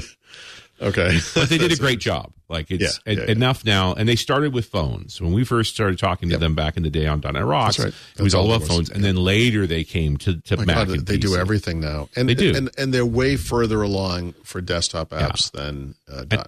And so it's an interesting point to think in terms of, could Maui be this good in another 2 years? Maybe. I don't know. They're revving Flutter really fast, though. They're in a groove. No two ways about it. And it's compelling. It's still a question of. You must know Tim Sneath, right? Oh, I do. Yeah, absolutely. And a lovely person and smart as a whip. Great guy. And, great things at Microsoft, doing great things at Google. Yeah. Okay. All right. Sorry. And then this doesn't warrant too much discussion, but I was it was one of those, they don't have this yet, but they just announced a cross-platform media player control for .NET MAUI, so you can have media playing, whether it's audio or video, inside of your app, and it works across all the platforms that .NET MAUI supports, and it's like, duh. There was third-party stuff for that already. Yeah. So I think it's actually, it might even be based on a third party. And it's all part to, Maui's young. They're still getting their feet on them. It's going to take them 3 versions. They're kind of at 1.5. Yep, that's right. So I'm curious what you think about this one, because I saw this number and then I went to Google and I said, Google, how many developers are there? And Google told me there were about 27 million developers in the world. But GitHub says that they have over 100 million developers on the service now, which is, we actually talked about briefly last week, but it had just happened right as we were recording the show. So since then I had a chance to kind of look into this. And I know that because I use it this way, GitHub isn't always used by developers. It's also used. That's the real issue, is why would you call people using GitHub developers? Yeah. Well, because everyone's a developer, Rich. You didn't know that. Okay. But I know folks who write books on GitHub. Well, I do too. I'm one of those people. people. That's right. Yep. All of most of the best podcast lists are actually there. You go. GitHub. So do you have any? Do you have a handle on what, how many developers there are, or whatever? Again, it's like, how do you define that number, right? Like, is it Studio users versus Eclipse users versus Rider users? Versus I use GitHub for my code as well as my .NET files and my and various things, but I don't think I would count in the 27 million developers. I'm sure Google doesn't know about me. So I don't, in fact, and I'm even loath to say professional developer. Yeah, right. What does that mean? Yeah, I mean, I write code and I put my code on GitHub. Does that make me a developer? I don't know, but it makes you a source of information. For I'm GitHub one of the 100 million. Thanks very much. Yeah, right. That's right. No one wants my Lisp code. Trust me, it's safe. Well, there's not a lot of, the whole Copilot thing. We had a great conversation with Mish Manners a while back about. There's not a whole lot of quality checks on that. Like it'll spit out code, but it doesn't mean it works. Much less is secure. Right. Well, that's just like ChatGPT. That's right. It's a massive BS machine. Speaking of which, as long as you know nothing about the subject, right? ChatGPT. It sounds very reasonable. It's confidently wrong.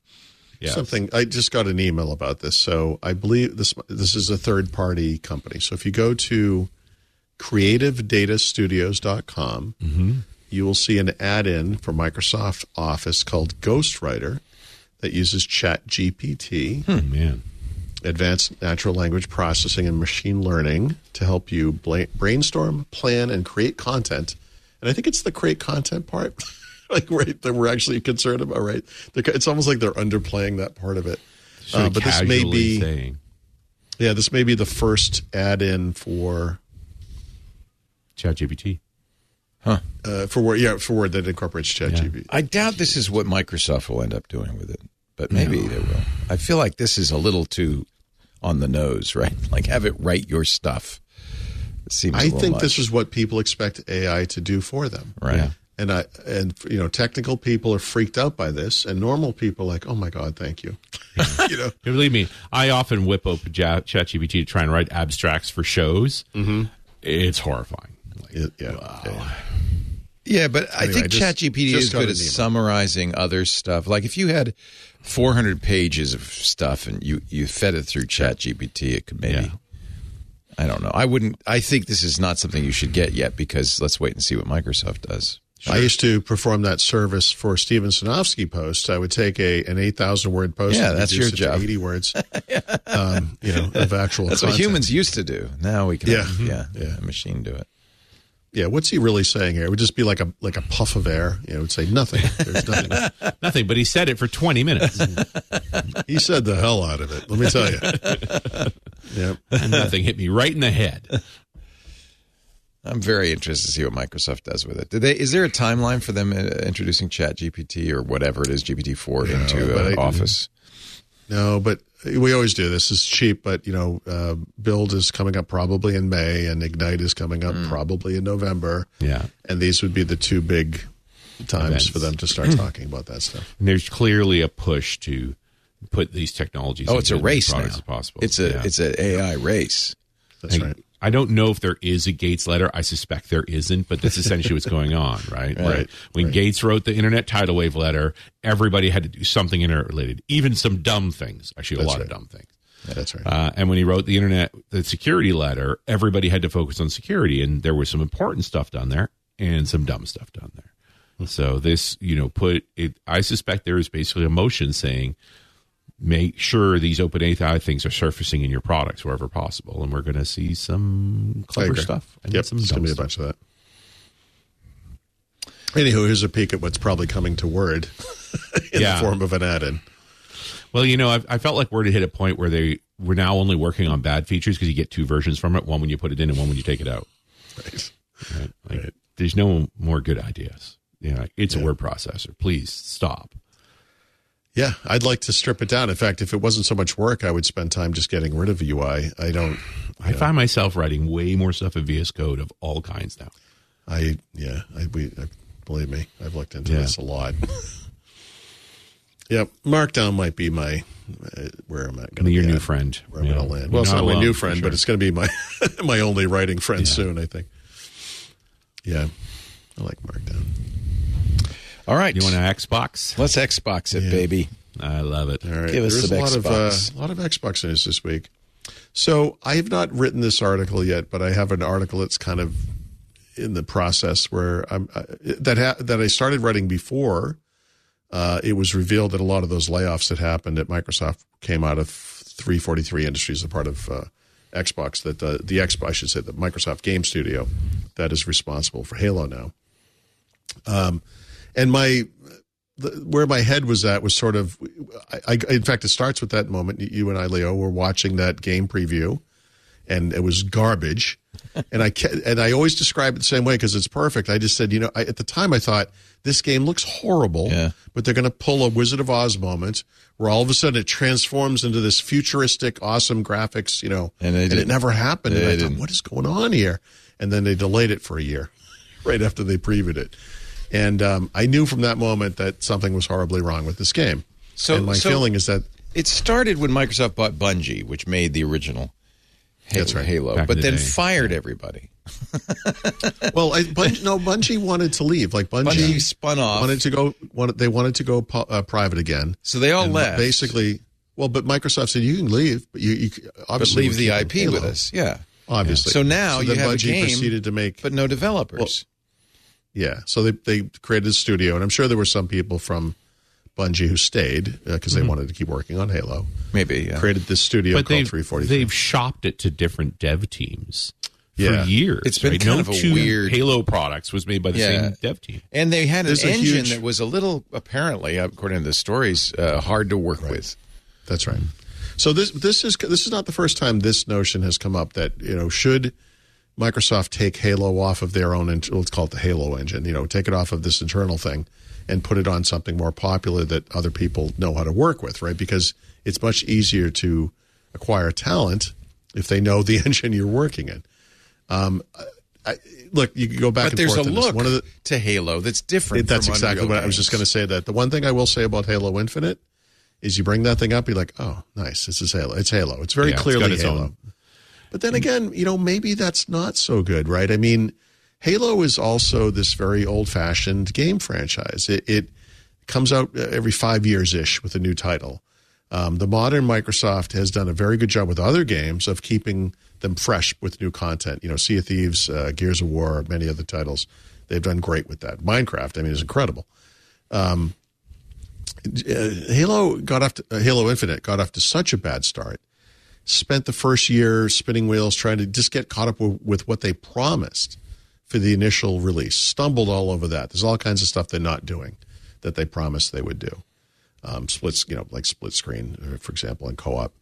Kind of upsetting the community.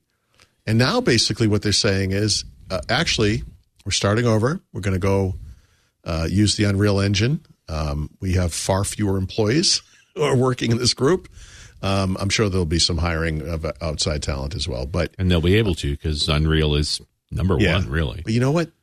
You don't make a game like this in a year. No. This is going to be 3 years at least. I mean, it depends on how much you're constituting a team and what vision you have. Right? Yeah, this is Halo Infinite was already such a long process, and it also leaves an open question about what happens to that game. Yeah. I just sort of mentioned that they've done a really good job keeping existing games up to date.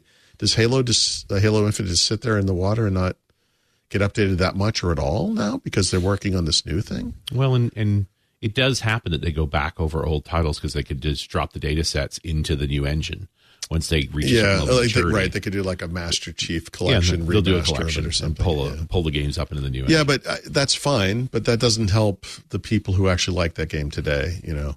That want to keep playing it and want new maps and want new content and want new whatever. This season thing they have. If it is not in Microsoft's best interest to make their own engine, because that means I agree. They have to work by themselves. This is the Chromium of game engines. Yeah. This is exactly where do you want to spend the money and your resources and time, and it's not creating that. Creating an engine is stupid. No, and you could argue they contribute to Unreal. They could contribute to Cry. Like there's a few other engines, and whichever one you pick, you're going to help a lot.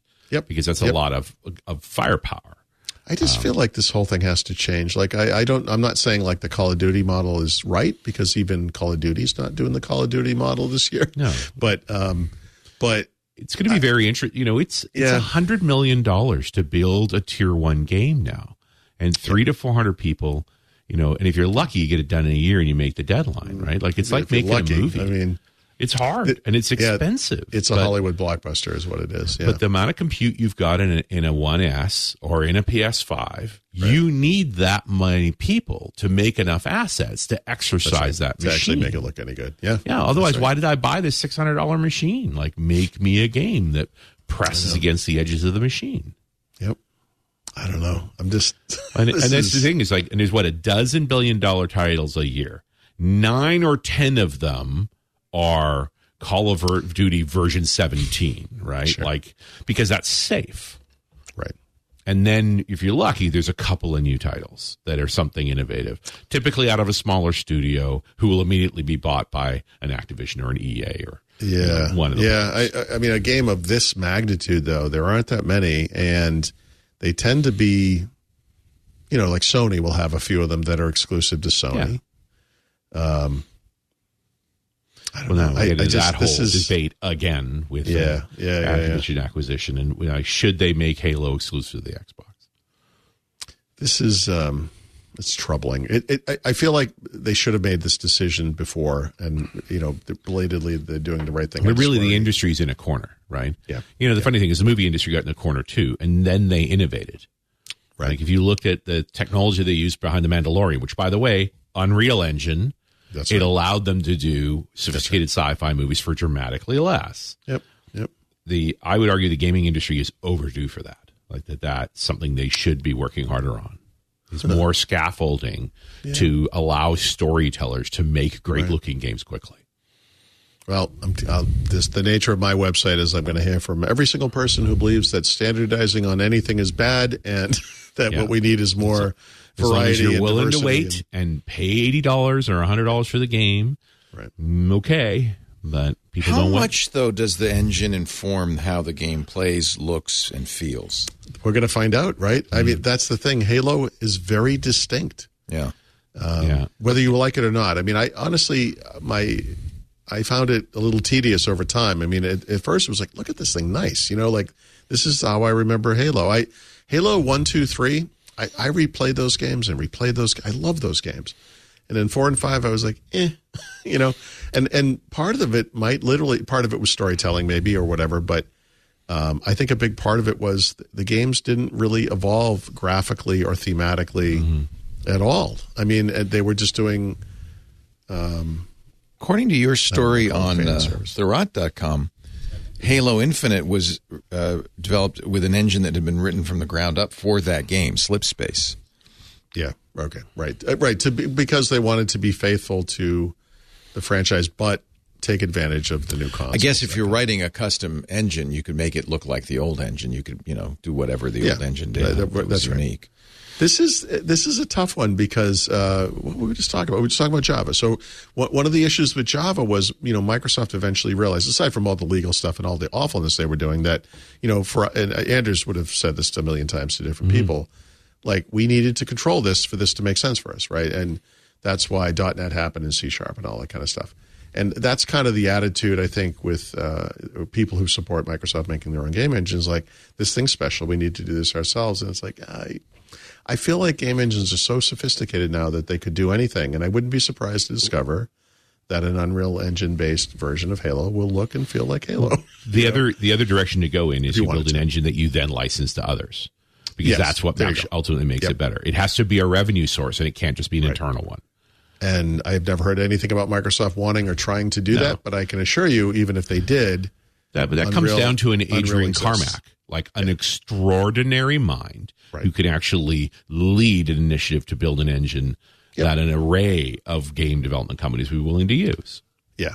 Microsoft's not. I mean, whatever. It's over. So it doesn't seem like the right thing to do. No. Yeah, it's crazy. Now, all that said, I don't know where the blame lies. From the outside, to me, it looks like it's 343's fault. I'm like, if you're going to just do Unreal Engine, here's an idea. Maybe take this away from this team. I don't feel like they've done a great job with this thing. It's been a freaking disaster from day one. But that said, maybe part of that was the length of time it took to develop this thing. The other thing is we're in a year where everybody's cutting back on things that aren't sure to pay off this year. Right. So if you're really going to rebuild a team on a new engine, the chances of you shipping a title by October are zero. Oh, it's zero. It was 100% zero. Yeah, do a minimal build out just to keep some engagement, plan for a 2-year run, and, sometime the next fiscal hire up. 2 years, I would be impressed. But that's the problem, because we still have this game sitting here, and Microsoft's modus operandi and what they've promised for this particular game is we will keep this thing updated with new content. Who would want to be on that B team? It's like you're going to make the service pack for the current version of Windows. Well, we move on to the next exciting thing. Yeah. Yay! It's like, am I being punished for something? What is this? Like, no, who would want to do that? Yeah, there's a group of folks that does, but you only get certain classes of work from them too. Right. That's right. Anyhow, we'll see what happens, but a big part of the cuts at Xbox came out of 343, and there's a bitter part of me that I don't mean to say like good, but when I look at the part of that wasn't working, absolutely was 343. Mm-hmm. I just don't know what the reason is. Maybe it is the engine. I don't want to say it's the people. I really don't know, but it's really telling. They've also lost a lot of people over the past year. I mean, every couple of months, the person running the studio, someone really high up, they are just sort of falling by the wayside and leaving. And that's telling, because if this thing was going gangbusters, they probably wouldn't be leaving. Yeah. And that's the thing is, have you got enough vision to really build out a good game org? This is its own set of skills. I suppose everybody wants to be cross-platform, but wouldn't it be interesting if Microsoft said, we're going to write the best possible game engine for Xbox? Yeah. Only after they finish the Activision acquisition. Right. But if you had enough games, then you develop. Don't say that now, please. You develop a group of developers who are proficient in developing games just for your platform. Yeah. But then I would also think you would license it to others. Like, that's how you make a sustainable engine. Anybody who wants to write a game from Xbox, it's like Visual Basic. I don't know. Anybody who wants to write a game for Xbox would do this engine because it's the best. It's the optimized for Xbox engine. It's just going to impact your cross-platting, right? I think Visual Basics made sense in a world in which Windows and the PC were dominant. Yeah, when it's 90% of the market. Today, it's heterogeneous. And by the way, Xbox is not in first place. They're in third place in consoles. So, it makes more sense to latch yourself onto a really high-quality standard, in this case, Unreal Engine, and make sure that thing runs like gangbusters on your console. Yeah. And to bring in the best people that know that engine. Yeah. Yeah. I just think it's the way the world is today. Yeah. If you're leading, you get more choice. You get choices. That's like right. That, but you're not. You can do. Yeah. Like Sony maybe could pull that, but even Sony, like, why would you bother? I mean, you want, you're competing with PCs from like a graphical quality standpoint. So, make your thing run Unreal Engine as well as it can. Mm-hmm. And compare favorably. And make your visuals distinct so they don't all look like Unreal Engine. I mean, that's the biggest thing is if you use the base set of libraries, then all your games look like Unreal games. If you take the time to build your own stuff, and it's expensive, that's a bunch of work by a bunch of artists to give a distinct look and feel, then it's your game. Yeah. Yep. Well, not that I have strong opinions. It feels like a lot of this was unplanned, that it happened just kind of by chance. And I think it's also a cascade. Yeah. It's that, capitalism is supposed to be built on the idea of grow, then lean out, right? Have a little recessionary period and lean out. So you're seeing this lean out moment for the first time in 20 years. Yeah. It's like, what's working? It's too bad the way it had to go down, but this is what should have happened for Halo Infinite. I have no idea what they were thinking, creating their own engine. I'm sure there were reasons, but there's always somebody inside there who really wants to do it, and you don't have a reason to stop them because you're making money. You don't care. It's good enough, right? Well, that's the thing. Tightening of the belt helps. But I bet this game has probably underperformed dramatically. Sure. And when you're only putting one out every 5 years-ish or whatever it is, that hurts. That hurts a lot. Yeah. Yep, you expect that to always be a hit. Yeah. But they've had a pretty, I don't know, I would say 4, 5, and Infinite, they had a classic trilogy, and then they had a prequel trilogy or whatever. Like, it didn't, it's like, not quite. Yeah, you need a storyteller who's got a bigger narrative around that world. Yes, yep. To give you room to go. And you got a whole universe there you can take advantage of, just like Star Wars. Yeah. Expand out into the world. No, do a Mandalorian. Like, go off the standard characters, play a side story, right? Yeah, and someone's going to bring up, there were little Halo side games. I know that. But you can do more than that. No, you Blue can do Shift for Half-Life back in the day, exactly right? Like, there was so much fun. People love that world. Go have some fun with it. Exactly. It's challenging, though, because if you're going to start a new game today, it's 3 to 5 years, right? So you have to look ahead. It's so tempting, as you said, Richard, to do something that's already succeeded. Just do, Call of Duty 11. Well, but wouldn't it be interesting to try something new and different and kind of... Yeah, but I think it makes sense for this schedule to do what you're saying. In other words, like Call of Duty 11 is because Call of Duty 10 was last year. Yeah. These games are every 3 to 5 years. So here's an opportunity. You should be looking at spatial audio and that's not how finances work. You're expected to make money every year. Yeah. Right? And it's even exceptional that gaming industry is allowed to make money every year instead of every quarter. Right? Which is now you get back to the Dotas and the World of Warcrafts and stuff that make billions a year. So this is why you don't really have innovation very often, Mm-hmm. Although I think they need to rethink Halo from top to bottom. It's now they're doing the rendering engine. Do it all. Just rethink the whole thing. But they're going to just do a Fortnite. They're going to do a battle royale. Yeah, and because that's what's hot right now. But who knows? 3 years from now. What if you did a World of Warcraft in Halo? I wouldn't mind that. So now we've got different planets to go to and different combat scenes and different storylines to explore. That's a lot of content to make, but that's also $30 a month. I mean, logically and definitely. It's a big risk, big reward because you don't know. Microsoft just brought Halo to TV, and it didn't really move much of a mountain there, I would say. But Sony has brought, what's it called, The Last of Us? That's huge. HBO Max. People are huge. raving about this. In an entertainment world where we have turned to sequels and Marvel movies, and that's all there is, the HBO has looked to a video game franchise for a story that's actually a really good story, and they didn't change it. It's the story from the game. One of the goofy things about the Halo TV series is they change things. And if this thing was strong enough to begin with, and I kind of feel like it was. Now they did. They're changing the ending apparently. Okay, but by and large, it's there's a lot of dialogue that's straight from the game. Like that's pretty and impressive. They got great characters too. Like, it's a good high quality story. Really hard. There's plenty of bad video game movies out there. I would argue the majority of them. I would 99% of them for sure. Although I did enjoy the first-person perspective of the Doom movie with The Rock. I thought that was humorous. And you also have cult hits like Resident Evil. Those were not great movies, but there's a group of people who love them. Nothing like the game. Yeah, nothing like the game. They should do a Resident Evil movie that's like the game. That would be smart. Yeah. Oh, well. Anyway. Okay. Games with gold. Most of so this kind of stuff is not particularly exciting anymore. Back in the day, Games with Gold was pretty cool. It was Xbox 360 games at the beginning, then they went forward to Xbox One and went backward to original Xbox. And now we've kind of milked that cow as much as we can. We don't have 4 games each month now. We only have 2. They're newer games. I know. It's just it's just a perk of your subscription. So as I have to say so often, I have never heard of either of these games.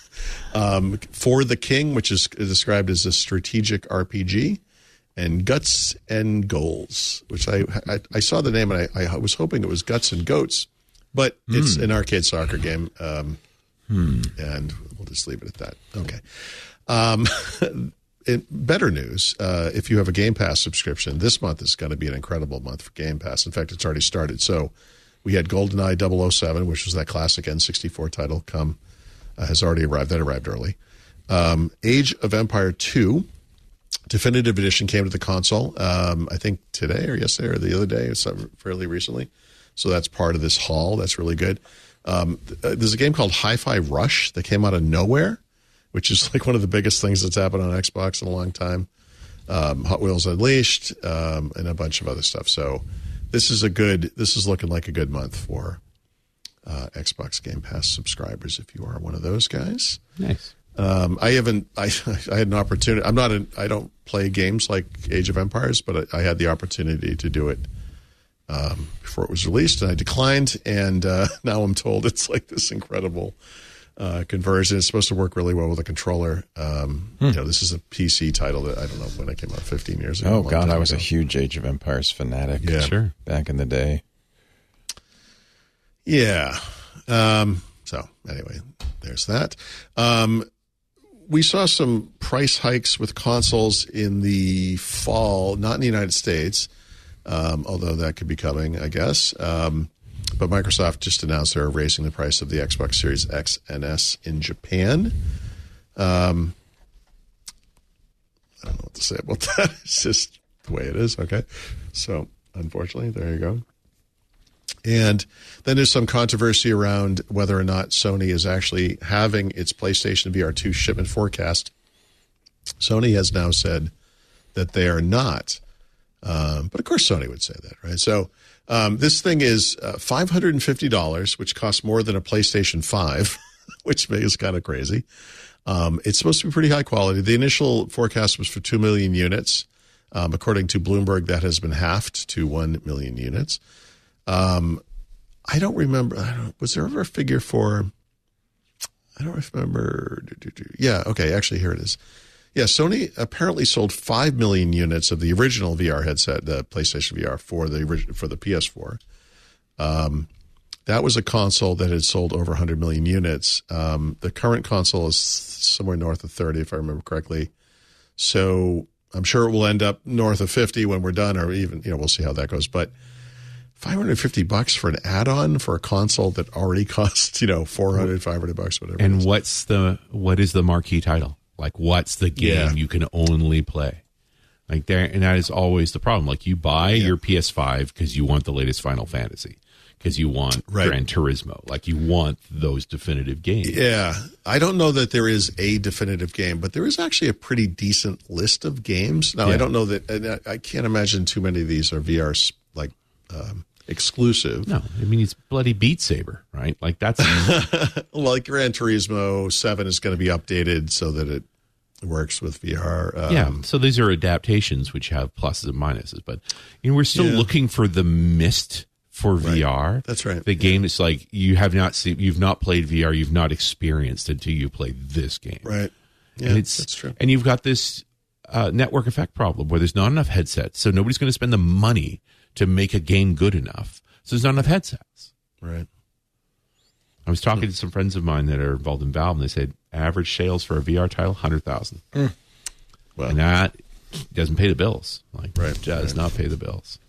Yeah, like those guys had put out that game, whatever it was called, the Alex, the Alex title. Yeah, that was an experimental title. I would love to play that. I'm not going to buy a VR headset to play it. I love Half-Life. You know, I'd give anything to play that. Well, not anything, because I'm not buying a VR headset. Yeah, not everything. Clearly, there's a line. Yeah. Are games, you would think, doing VR versions as they develop? Or is it such a small market they don't even bother doing that? That seems to be the case, but also that the game behavior is different in VR than is. Yeah, it's hard to move around in VR. You can't. There's no real good mechanic for that. You make people nauseous, and the game. My game building friend said, when you're running in Call of Duty, you're running at 30 miles an hour, right? Because otherwise people get bored. And if I do that to you at he talks about the 3-foot experience versus the 3-inch experience. If I do that to you 3 inches, you're hurling. That was always my issue with when Gears of War first came out. The multiplayer was all low to the ground stuff, and I was like, "What?" It's like I'm running around with a loaded diaper. Like, what is this? Like, this is not. I want to be super soldier. I want to leap over fences and stuff. Yeah. Yeah, that's not good. No, it's not good. But I feel like we're seeing pullback on VR at all levels. Yeah. Between the debacle with Meta and the gutting of the HoloLens team. I know. Sony's pulling back. Like, I think everybody's taking a look and saying this isn't going to pay this year, and we're not going to spend this year. So we're just going to dial it back and see if anybody's going to do anything interesting. That's not the way to create a market. No. I still feel like there's room for this. It's not the next big thing. It's not where gaming goes, but it's still this.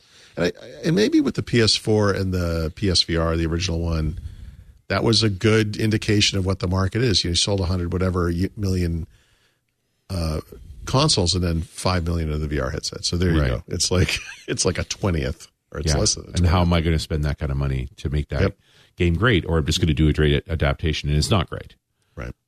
Yeah. VR only title, besides Beat Saber, they're pretty scarce.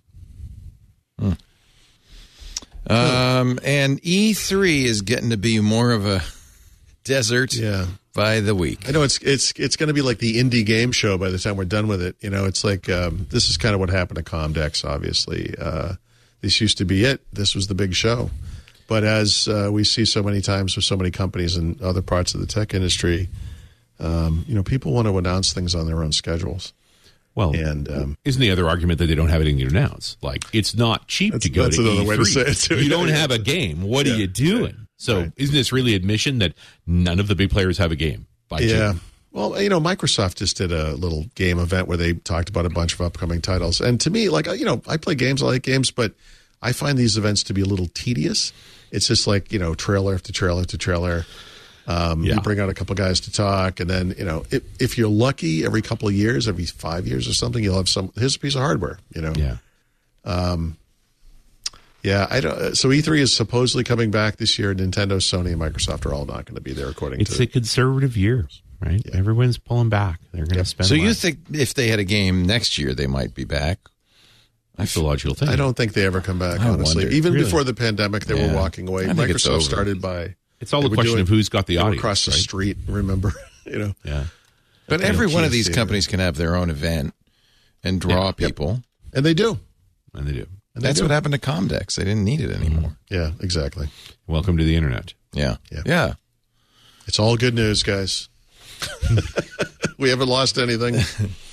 Let's take a break. And we got the back of the book coming up. We got some brown liquor coming up. We got some good stuff just for you.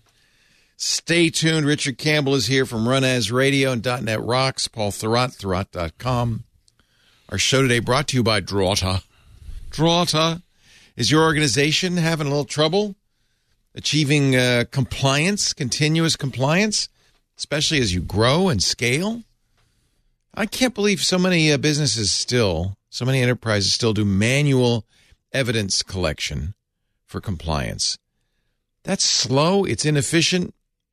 It's just not the way to do it. As a leader in cloud compliance software, G2 says this, by the way, leader in cloud compliance software, Drata streamlines your SOC 2, your ISO 27001, your PCI DSS, GDPR, HIPAA, and other compliance frameworks by providing, get ready, 24-hour continuous automated control monitoring. So you focus on scaling securely. You let Drata do the hard work, the heavy lifting.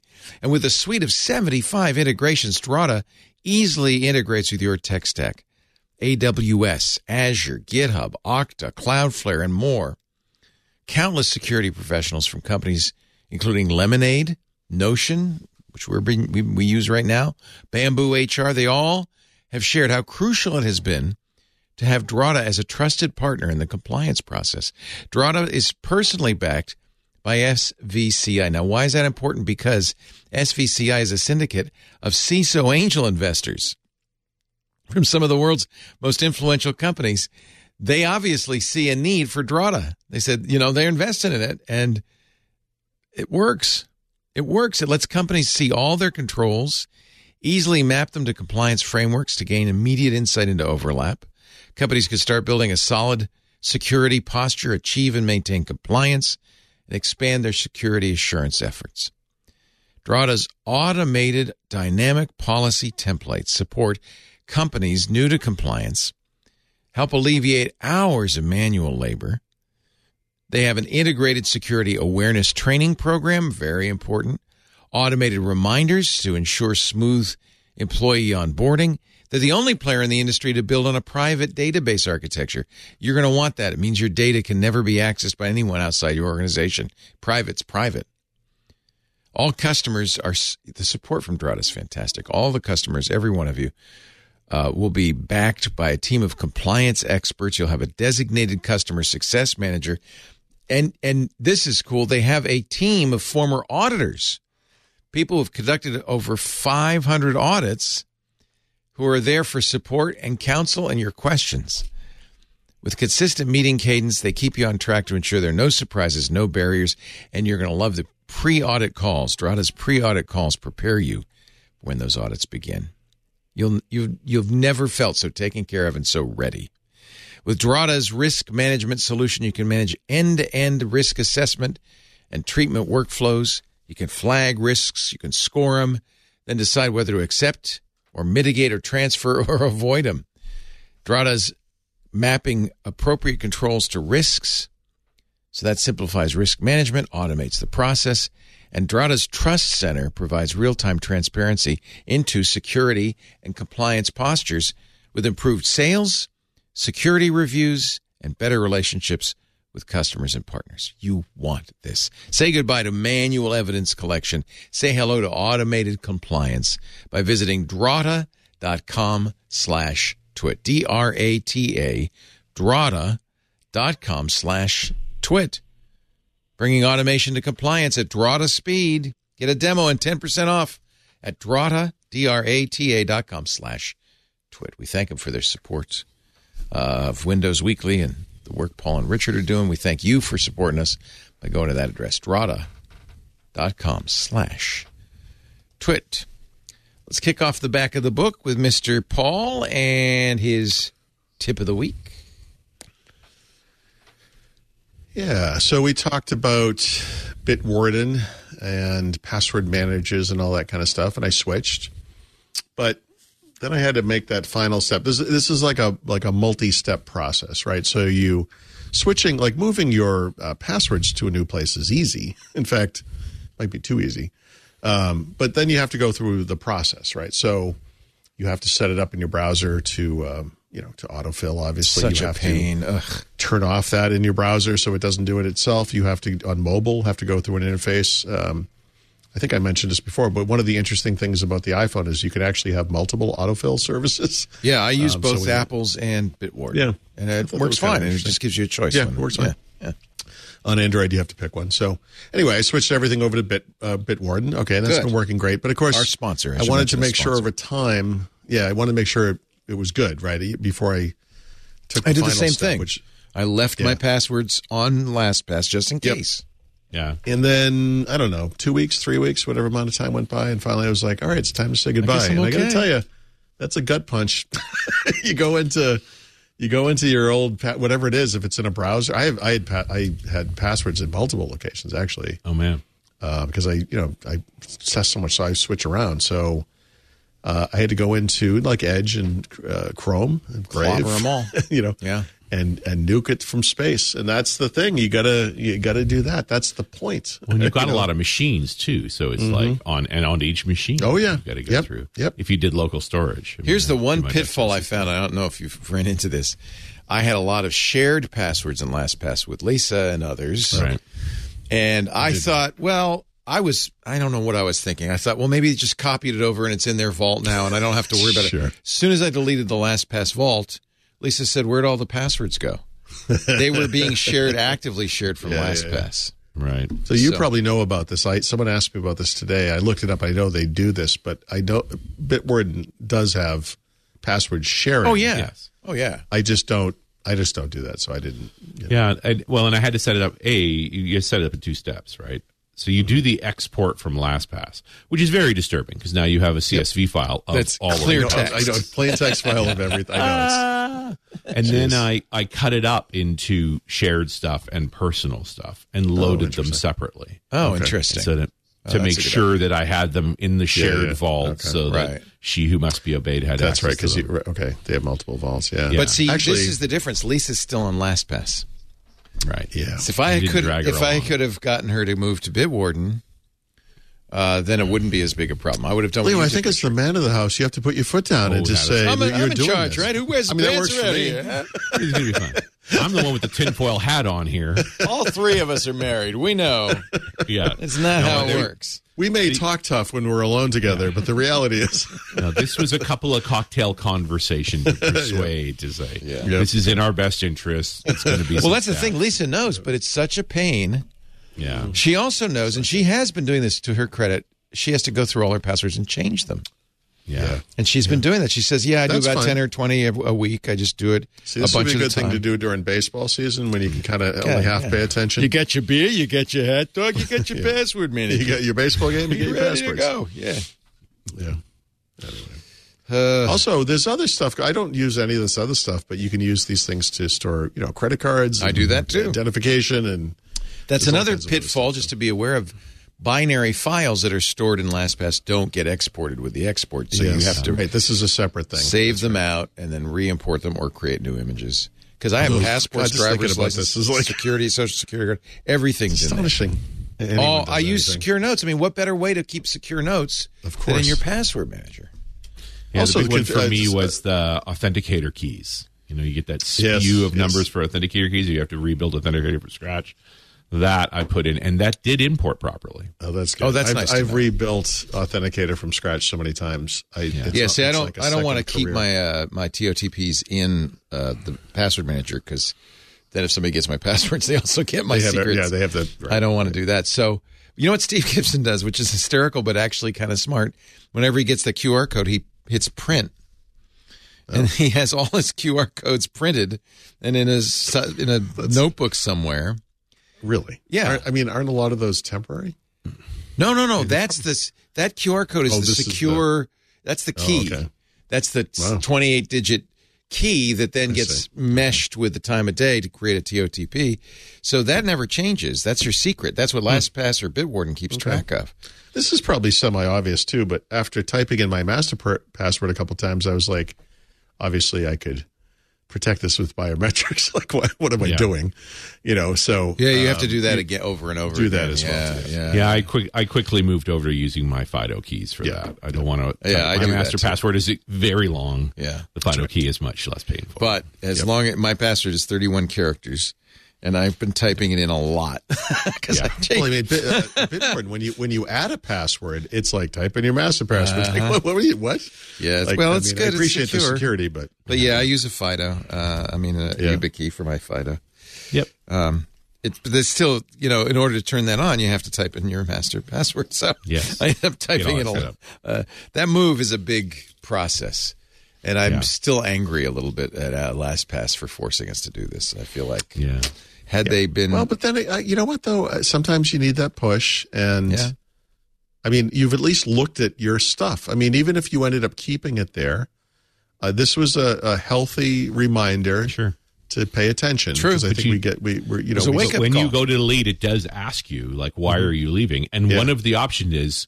Because you've completely screwed up your security. Because you screwed the fruits, Right. You tell me why I'm because leaving. We completely effed up? Yes, it was. That's why. Okay. Oh, we understand. Got it. It's been literally the most popular topic on the last 6 weeks of our shows. One of the answers was just spite. Why are you closing your account? Spite. Yeah. So yesterday we were talking on Security Now about Bitwarden. Again, Bitwarden's a sponsor. But it seems to be kind of a lot of people have kind of centered on that. 1Password's very good. There's plenty of other good passwords. 1Password and Bitwarden are the two. Yeah, they're very comparable. Routinely you hear, But because Bitwarden's open source, somebody did a pull request because they're all using PBKDF2, which is a hardening system to hash your password, to salt and hash it. And in some cases, not enough iterations because modern GPU machines are very fast and can actually do these calculations pretty quickly. All it is a speed bump. But there is a better way to do it, which is memory hard technologies like scrypt or Argon 2. Dashlane uses Argon 2 in a kind of interesting, maybe not the best implementation. But because you can issue a pull request to Bitwarden, people have written now scrypt and Argon 2 plugins. And we were talking yesterday, one of the guys who did this said he'd been working with Bitwarden, and they both agreed that rather than confuse people with two different password hardening technologies, they were going to sit back on scrypt and implement Argon 2. And so he said in the next iteration, the next version of Bitwarden, next time you get an update, you will have the choice of key hardening technologies. You could continue to use PBKDF2. There's a standards organization that requires that. I can't remember the name of them, and that's why it's still around. But you'll be able to choose Argon 2, and certainly when that happens, we'll make a big noise about it. But that's really great. Yeah. That's really great. There is a setting in Bitwarden already that lets you choose the derivative function, and now you can choose. You'll soon be able to choose Argon 2, and that will be the thing to do. And then,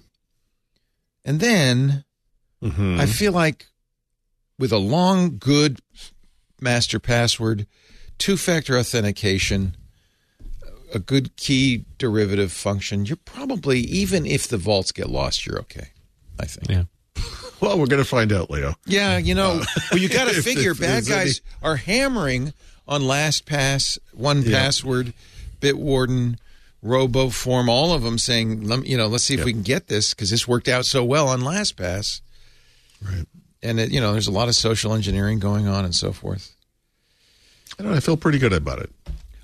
I turned my PBKDF2 iterations to the max, which is 2 million. Yeah. And it's not appreciably slower. It's fine. So I guess that's what I'd recommend for now. And then Argon 2 down the road. But yeah, I think you're doing the right thing. You did it after 2 weeks. It took me a few months to get rid of it. Well, it might have been 3 weeks or that's more. I don't remember. Maybe I misremember. I just figured, I know I'm going to log in somewhere. Yep. Oh no. It's the same thing. Positive, and across mobile too. I'm really concerned about mobile autofill and apps and stuff like that. Like I need this to work. You know.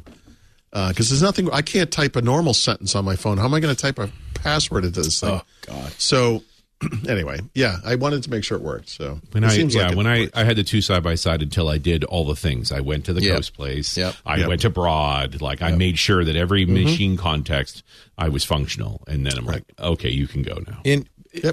And yet with all that, I discovered, I just killed all my shared passwords. Yes. I'm sorry, Lisa. So now I have to, not good. I can't share them with her because she's on a Bitwarden, so I have to text them to her. So there you go. We're getting there. No, in fact, the company's moving to Bitwarden, so I think it's just a matter of time before it'll be an enterprise Bitwarden. We're going to do enterprise Bitwarden. Yeah, we were enterprise LastPass, and that's because now we got to do all the same things for the enterprise for sure. Right. Yikes! For the same reasons. Yep. Paul's book, The Field Guide to Windows 11, selling like hotcakes. Well, it's selling like cold cakes. But I mentioned another book that I'm working on. So in 2019, and then I took a break, and then again in 2021, I guess. Yeah, probably. I wrote what is sort of a technical history of Windows, right? Which I stupidly called Programming Windows on the Site, which I can't call as a book, but I wanted to turn this into a book. So I sort of, as I would, we were talking about OCD and whatnot, I became kind of obsessed to see, like, how long is this thing, right? So just the text. And originally I was going to do, like, chunks of the book and kind of put it on LeanPub and see what it looked like. And then finally I was like, no, I'm just going to blow through this and just see what's the text look like, And just the text, just text, is like 675 pages in PDF form. However, there are several chapters that are just basically short coding chapters, those sort of coding examples, like Hello World type applications, so across multiple languages and frameworks and whatever. And I was like, I wonder if there's I bet some people wouldn't care about that at all, right? Like, what does that look like? And so I think I'm going to put that. Originally, I was like, do I do 2 versions or? And I think I'm going to put that stuff in the back of the book. But just without that stuff, it's still over 600 pages long. And I have to go back and add this photos and screenshots and all kinds of other stuff. So it's a pretty substantial book, And so I'm going to try. It's great. Still trying to figure out a name. I think I'm probably just going to call it Windows Everywhere, which is now an ironic name. And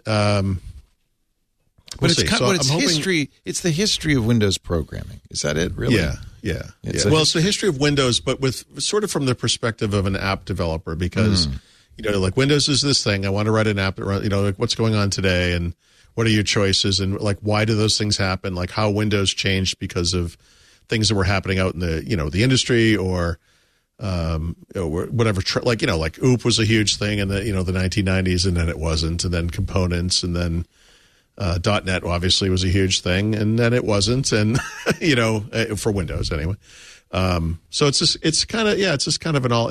Parts of it are just straight up history. I mean, I just whatever, and then parts of it are very specifically. Java is a big deal at one point, and like we just talked about, and I don't know. It's kind of an interesting great idea for a book. I love this. Mm-hmm. I read all of the articles on the premiumthurrott.com, but I still want the book. Yeah, but I got to do all kinds. There's all this. I want my wife's going to help edit it, and she doesn't know anything about any of this stuff. So she's already said you need to have some kind of a technical reviewer, list of terms and I went to like a code name list because there's a lot of code names in it and big glossary. Yeah, a lot of stuff. So anyway, I just wanted to. We talked about this last week, I think, and since then I'm like, screw it. I'm just going to blow through this. I'm going to convert it all to Markdown. And just see what it looks like and do some light editing. Yeah, there's a great site. You might need this. There's a great site I go to called Rosetta Code. Are you familiar with that? No. RosettaCode.org. It talks about commonly programmed stuff, and then it shows it side by side in different languages. Oh, that's funny. Okay. So they call. So I did a lot. Yeah, I mean, I did some of this. Yeah, that's interesting. Yeah. So it's let's see, here's just I don't know, here's 100 doors, which is a coding problem. Here's the problem, and then it just shows you how you would do that. There's 360 assembly. Here it is in Quick Basic. Python 4 DOS. 6502 assembly. I love it. Jeez. 6502. It's actually really useful as I move around from language to language, and I'm going, well, how do I do? What's the map command? And all right, only you guys would appreciate this. So the thing I did that I think was the coolest thing I did in writing code, sort of, was I was writing those Notepad applications, and I wrote the first one in Visual Basic because I had some background in that, and before I learned C#. And I needed to print, and I couldn't figure it out. And I'm like, I wonder if Charles Petzold wrote anything about this. And sure enough, actually in a C# book, he wrote a basic Notepad app, and he implemented printing. So I took that code and I converted it to Visual Basic, and there were a couple little niggling things, whatever, and it worked, and I got printing working. That's great. And then later on, I did a C# version of it, and I took my code from Visual Basic and I converted it back to C#.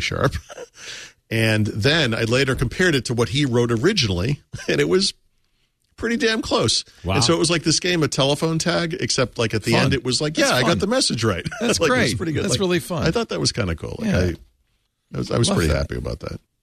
Coding's fun. Yeah. I like it. Okay. Anyway, sorry. I didn't mean to waste too much time on that. But Let's move on to the next segment, which is the app pick of the week. Who's doing that for us today? Rich is going to do this one. All right, Rich. I stumbled onto a website recently just trying to read better news. You know, I subscribe. I subscribe to Reuters. I subscribe to Associate Press because they seem to have the rawest news. Right. But ground.news is this site where they're pulling from everywhere, so you can see all the variations on a given story, how all the different major media groups have written about that story. And to me, it's been fascinating just to realize where my own biases lie, what I'm reading, what I'm not reading. And so it presses against all of that. And so I'm still getting deeper into it. It's also interesting to see where stories are only covered by more liberal. Yeah, there's a little graph on every story to show who covers it more. That's interesting. Yeah, and so it's just been a mechanism where I'm trying to read more broadly and see that sort of where the biases live. I like that the top level menu for me. I don't know if it's like home, my feed, local, Tom Brady. Wait, what? It's the big story of the week. Yeah. And then Tyree Nichols, and then Valentine's Day. I'm sorry. Okay. I guess this must change all the time. But this is a good example. You know, a Fed raises interest rates by 25 basis points. You know, and some news sources would say in the smallest hike since March, and some would say as inflation continues to roar through the economy. And it's really, I think that's fascinating. Winter storm threatens 100 million Americans. Yeah. 10% of America under flood watch. I think this is so. Normally, I would run around and grab them from different places. But here, they've got them all in one spot. How much does it cost? $10 for a year. Oh, that's nothing. Yeah. Okay. For the pros. Basic. They've got there's like $100 a year for the full meal deal with all the goodies. Wow. But even then, you're talking less than $10 a month. Right? Yeah. This sounds really interesting, and it really is unbiased because sometimes I go to these sites and they're biased. They show you where they're pulling sources from and how they and the different ranking services they use for that. So they're trying to sit fairly neutral in that. Story space. Microsoft, Nintendo, and Sony are reportedly all skipping E3 is 100% left. Really? Nobody on the right's talking about that. Your stupid tech rumors. Darn video games. You make me sick. All right. Hey, good tip. Ground.news. Oh, that's funny. Really good tip. It's been great. Yeah. All right, Mr. Paul Thurrott. No, I guess we're still doing brown liquor. Yeah. Let's do some. I figured it was Canadian turn, so I wanted to go to one of my favorites, one of the ones that's always in my cupboard, which is Crown Royal. Oh yeah. Now this is interesting to me. Because Canadian whiskey is, how would you characterize it compared to, say, Scotch, Irish, or bourbon? Yeah. And can you generalize it in any way? You can't. I mean, different distilleries do different things. In the case of Crown, they make a bunch of different variations. But their core mash bill is more or less the same. It's primarily corn then typically rye. They have a few exceptions, and a little bit of barley, which is, not that different from a bourbon mash bill. It's pretty close, although you can't call it bourbon because it's not in America.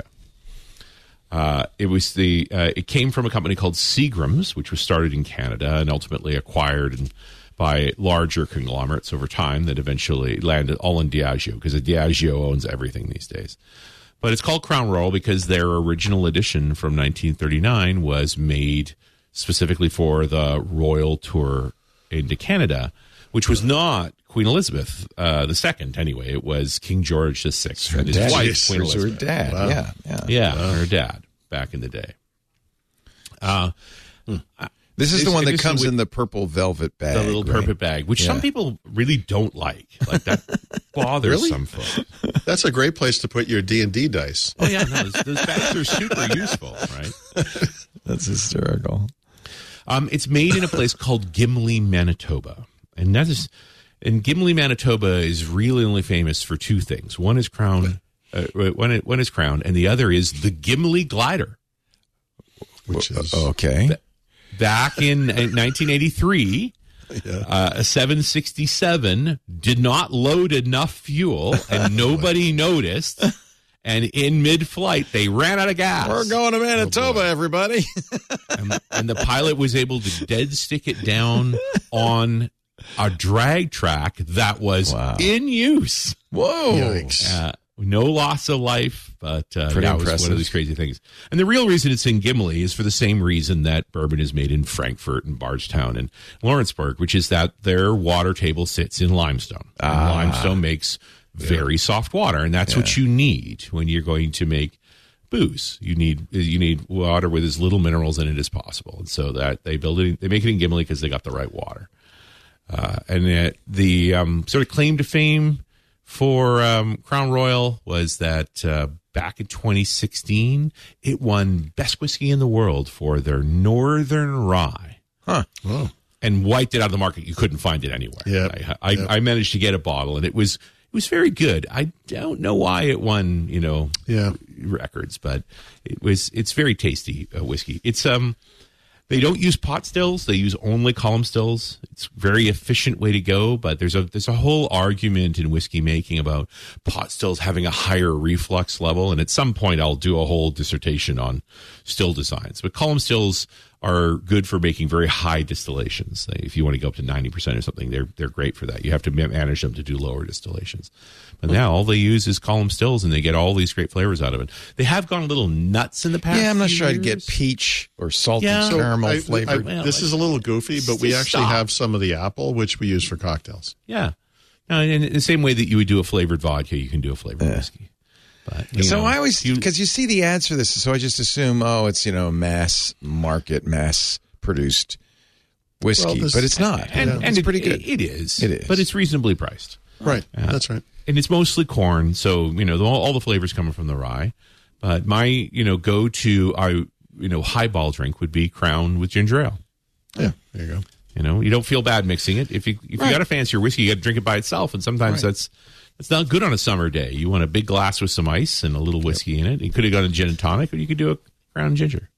There you go. I was watching last night a very well-known documentary called The War Room, which is about the 1992 presidential campaign, Clinton and Bush the First. And it really features... This is really about James Carville. It's really about James Carville. It really features James Carville and George Stephanopoulos. But at one point, as they get close to Election Day, they want to celebrate. And somebody, and I didn't notice this the first time because I didn't know you, Richard, but somebody pulls out a bottle of Aberlour Budna. Are you really? In 1992? In 1992. And Carville knows. Carville knows because they say sniff it, and he said, "I ain't sniffing this. I'm drinking it." He goes out and he gets a glass. Yeah. I think he knows it's a really good whiskey. And I looked at that. And I thought, that's beautiful. Wow, I know. There's a little insight on that thanks to you, Richard. So that's cool. Yeah, that's cool. So, I mean, it is a simpler whiskey. One of the things they do, because they're not stuck with the bourbon rules, is they do age in sherry and used bourbon casks and things like Which that. Which is fun. More fun. How about their cognac aged? Would that be a good choice, the XO? Different kind of barreling. I've not really tried it. Okay. Okay. Generally, if I want cognac, I drink cognac. Drink cognac. Yeah. Yeah. In fact, if we get an opportunity to do a whiskey tasting, often with folks who really like whiskey, I'll slip a cognac into the middle of it because you probably can't tell. Interesting. Really? You know, the difference between grain alcohol aged in wood versus fruit alcohol aged in grapes. wood is small. Yeah, interesting. Right? Huh. Yeah. I have a Louis XV bottle. We drank all the cognac out of it, but I'm trying to think of what you should. Yeah, we should. But the bottle's beautiful. I want to put something else in it. So maybe I'll get some XO and put that in there. And one of these days, I'll tell the story of the whiskeys or the cognacs of Moldova, the Transnistrian region. It's mostly all bought by the Russians because it's very good, and they have beautiful wines and they have beautiful cognacs. And the only way to get them is to go there, and I have on occasion. Nice, nice. Moldova. Wow, Moldova. I don't know that I go there right now. They're right beside Ukraine. Like when you're driving on the highway in Moldova, there are signs that say "This way to Odessa," and you're like, "I am very far east." Wow. My friends, we have concluded this gripping edition of Windows Weekly. So glad to have you back, Richard. Appreciate it. Great to be back. You'll find Richard at Run As Radio and .NET Rocks, two great podcasts on the internet. Paul Thurrott is at thurrott.com. You should be a premium member there. It really is a great way to support Paul and get great extra content. And, of course, his book, The Field Guide to Windows 11, including The Field Guide to Windows 10, is available at leanpub.com. When do you think you're going to get the new one out? So I'm going to do it in stages. I think I'll just do like the text first. It will be, because it's like a publish as you go kind of a thing. And I'll go through and edit it. I'm going to add content to it too. There's a lot of stuff I didn't cover. Oh, good. So I'm going to, as soon as this coming week, the first version, It's a labor of love, I know. Yeah. This is a subject you like to write about, and I can't wait to read about it. So we'll look forward to it. We do Windows Weekly every Wednesday, 11 a.m. Pacific, 2 p.m. Eastern. That would be 1900 UTC if you want to watch us live. There's a live stream at twit.tv/live, audio or video. You can choose. If you're watching live, listen live at irc.twit.tv, or chat live, I should say. You can also chat in our Club Twit Discord, where we are now talking about brown liquors. Which I have to say, I'm a lot more engaged in. You got us started, and now that's all we can talk about. The Discord is available to members of Club Twit. $7 a month gets you in. You get a lot more, of course, than just the Discord, but that's a good part of the fun. After the fact, on-demand versions of the show are available at the website twit.tv or on YouTube. There's a YouTube version. Of course, you can subscribe, and that's probably the best way to get it automatically the minute it's available. As they say, wherever finer podcasts are aggregated, syndicated, and stored for your delight and download. Paul, Richard, have a great week. We'll see you next time on Windows Weekly. Bye-bye. Thanks. Hey, what's going on, everybody? I am Ant Pruitt, and I am the host of Hands On Photography here on Twit TV. I know you got yourself a fancy smartphone, you got yourself a fancy camera, but your pictures are still lacking. Can't quite figure out what the heck shutter speed means? Watch my show. I got you covered. Want to know more about just the ISO and exposure triangle in general? Yeah, I got you covered. Or if you got all of that down, you want to get into lighting, making things look better by changing the lights around you. I got you covered on that too. So check us out each and every Thursday here on the network. Go to twit.tv/hop and subscribe today.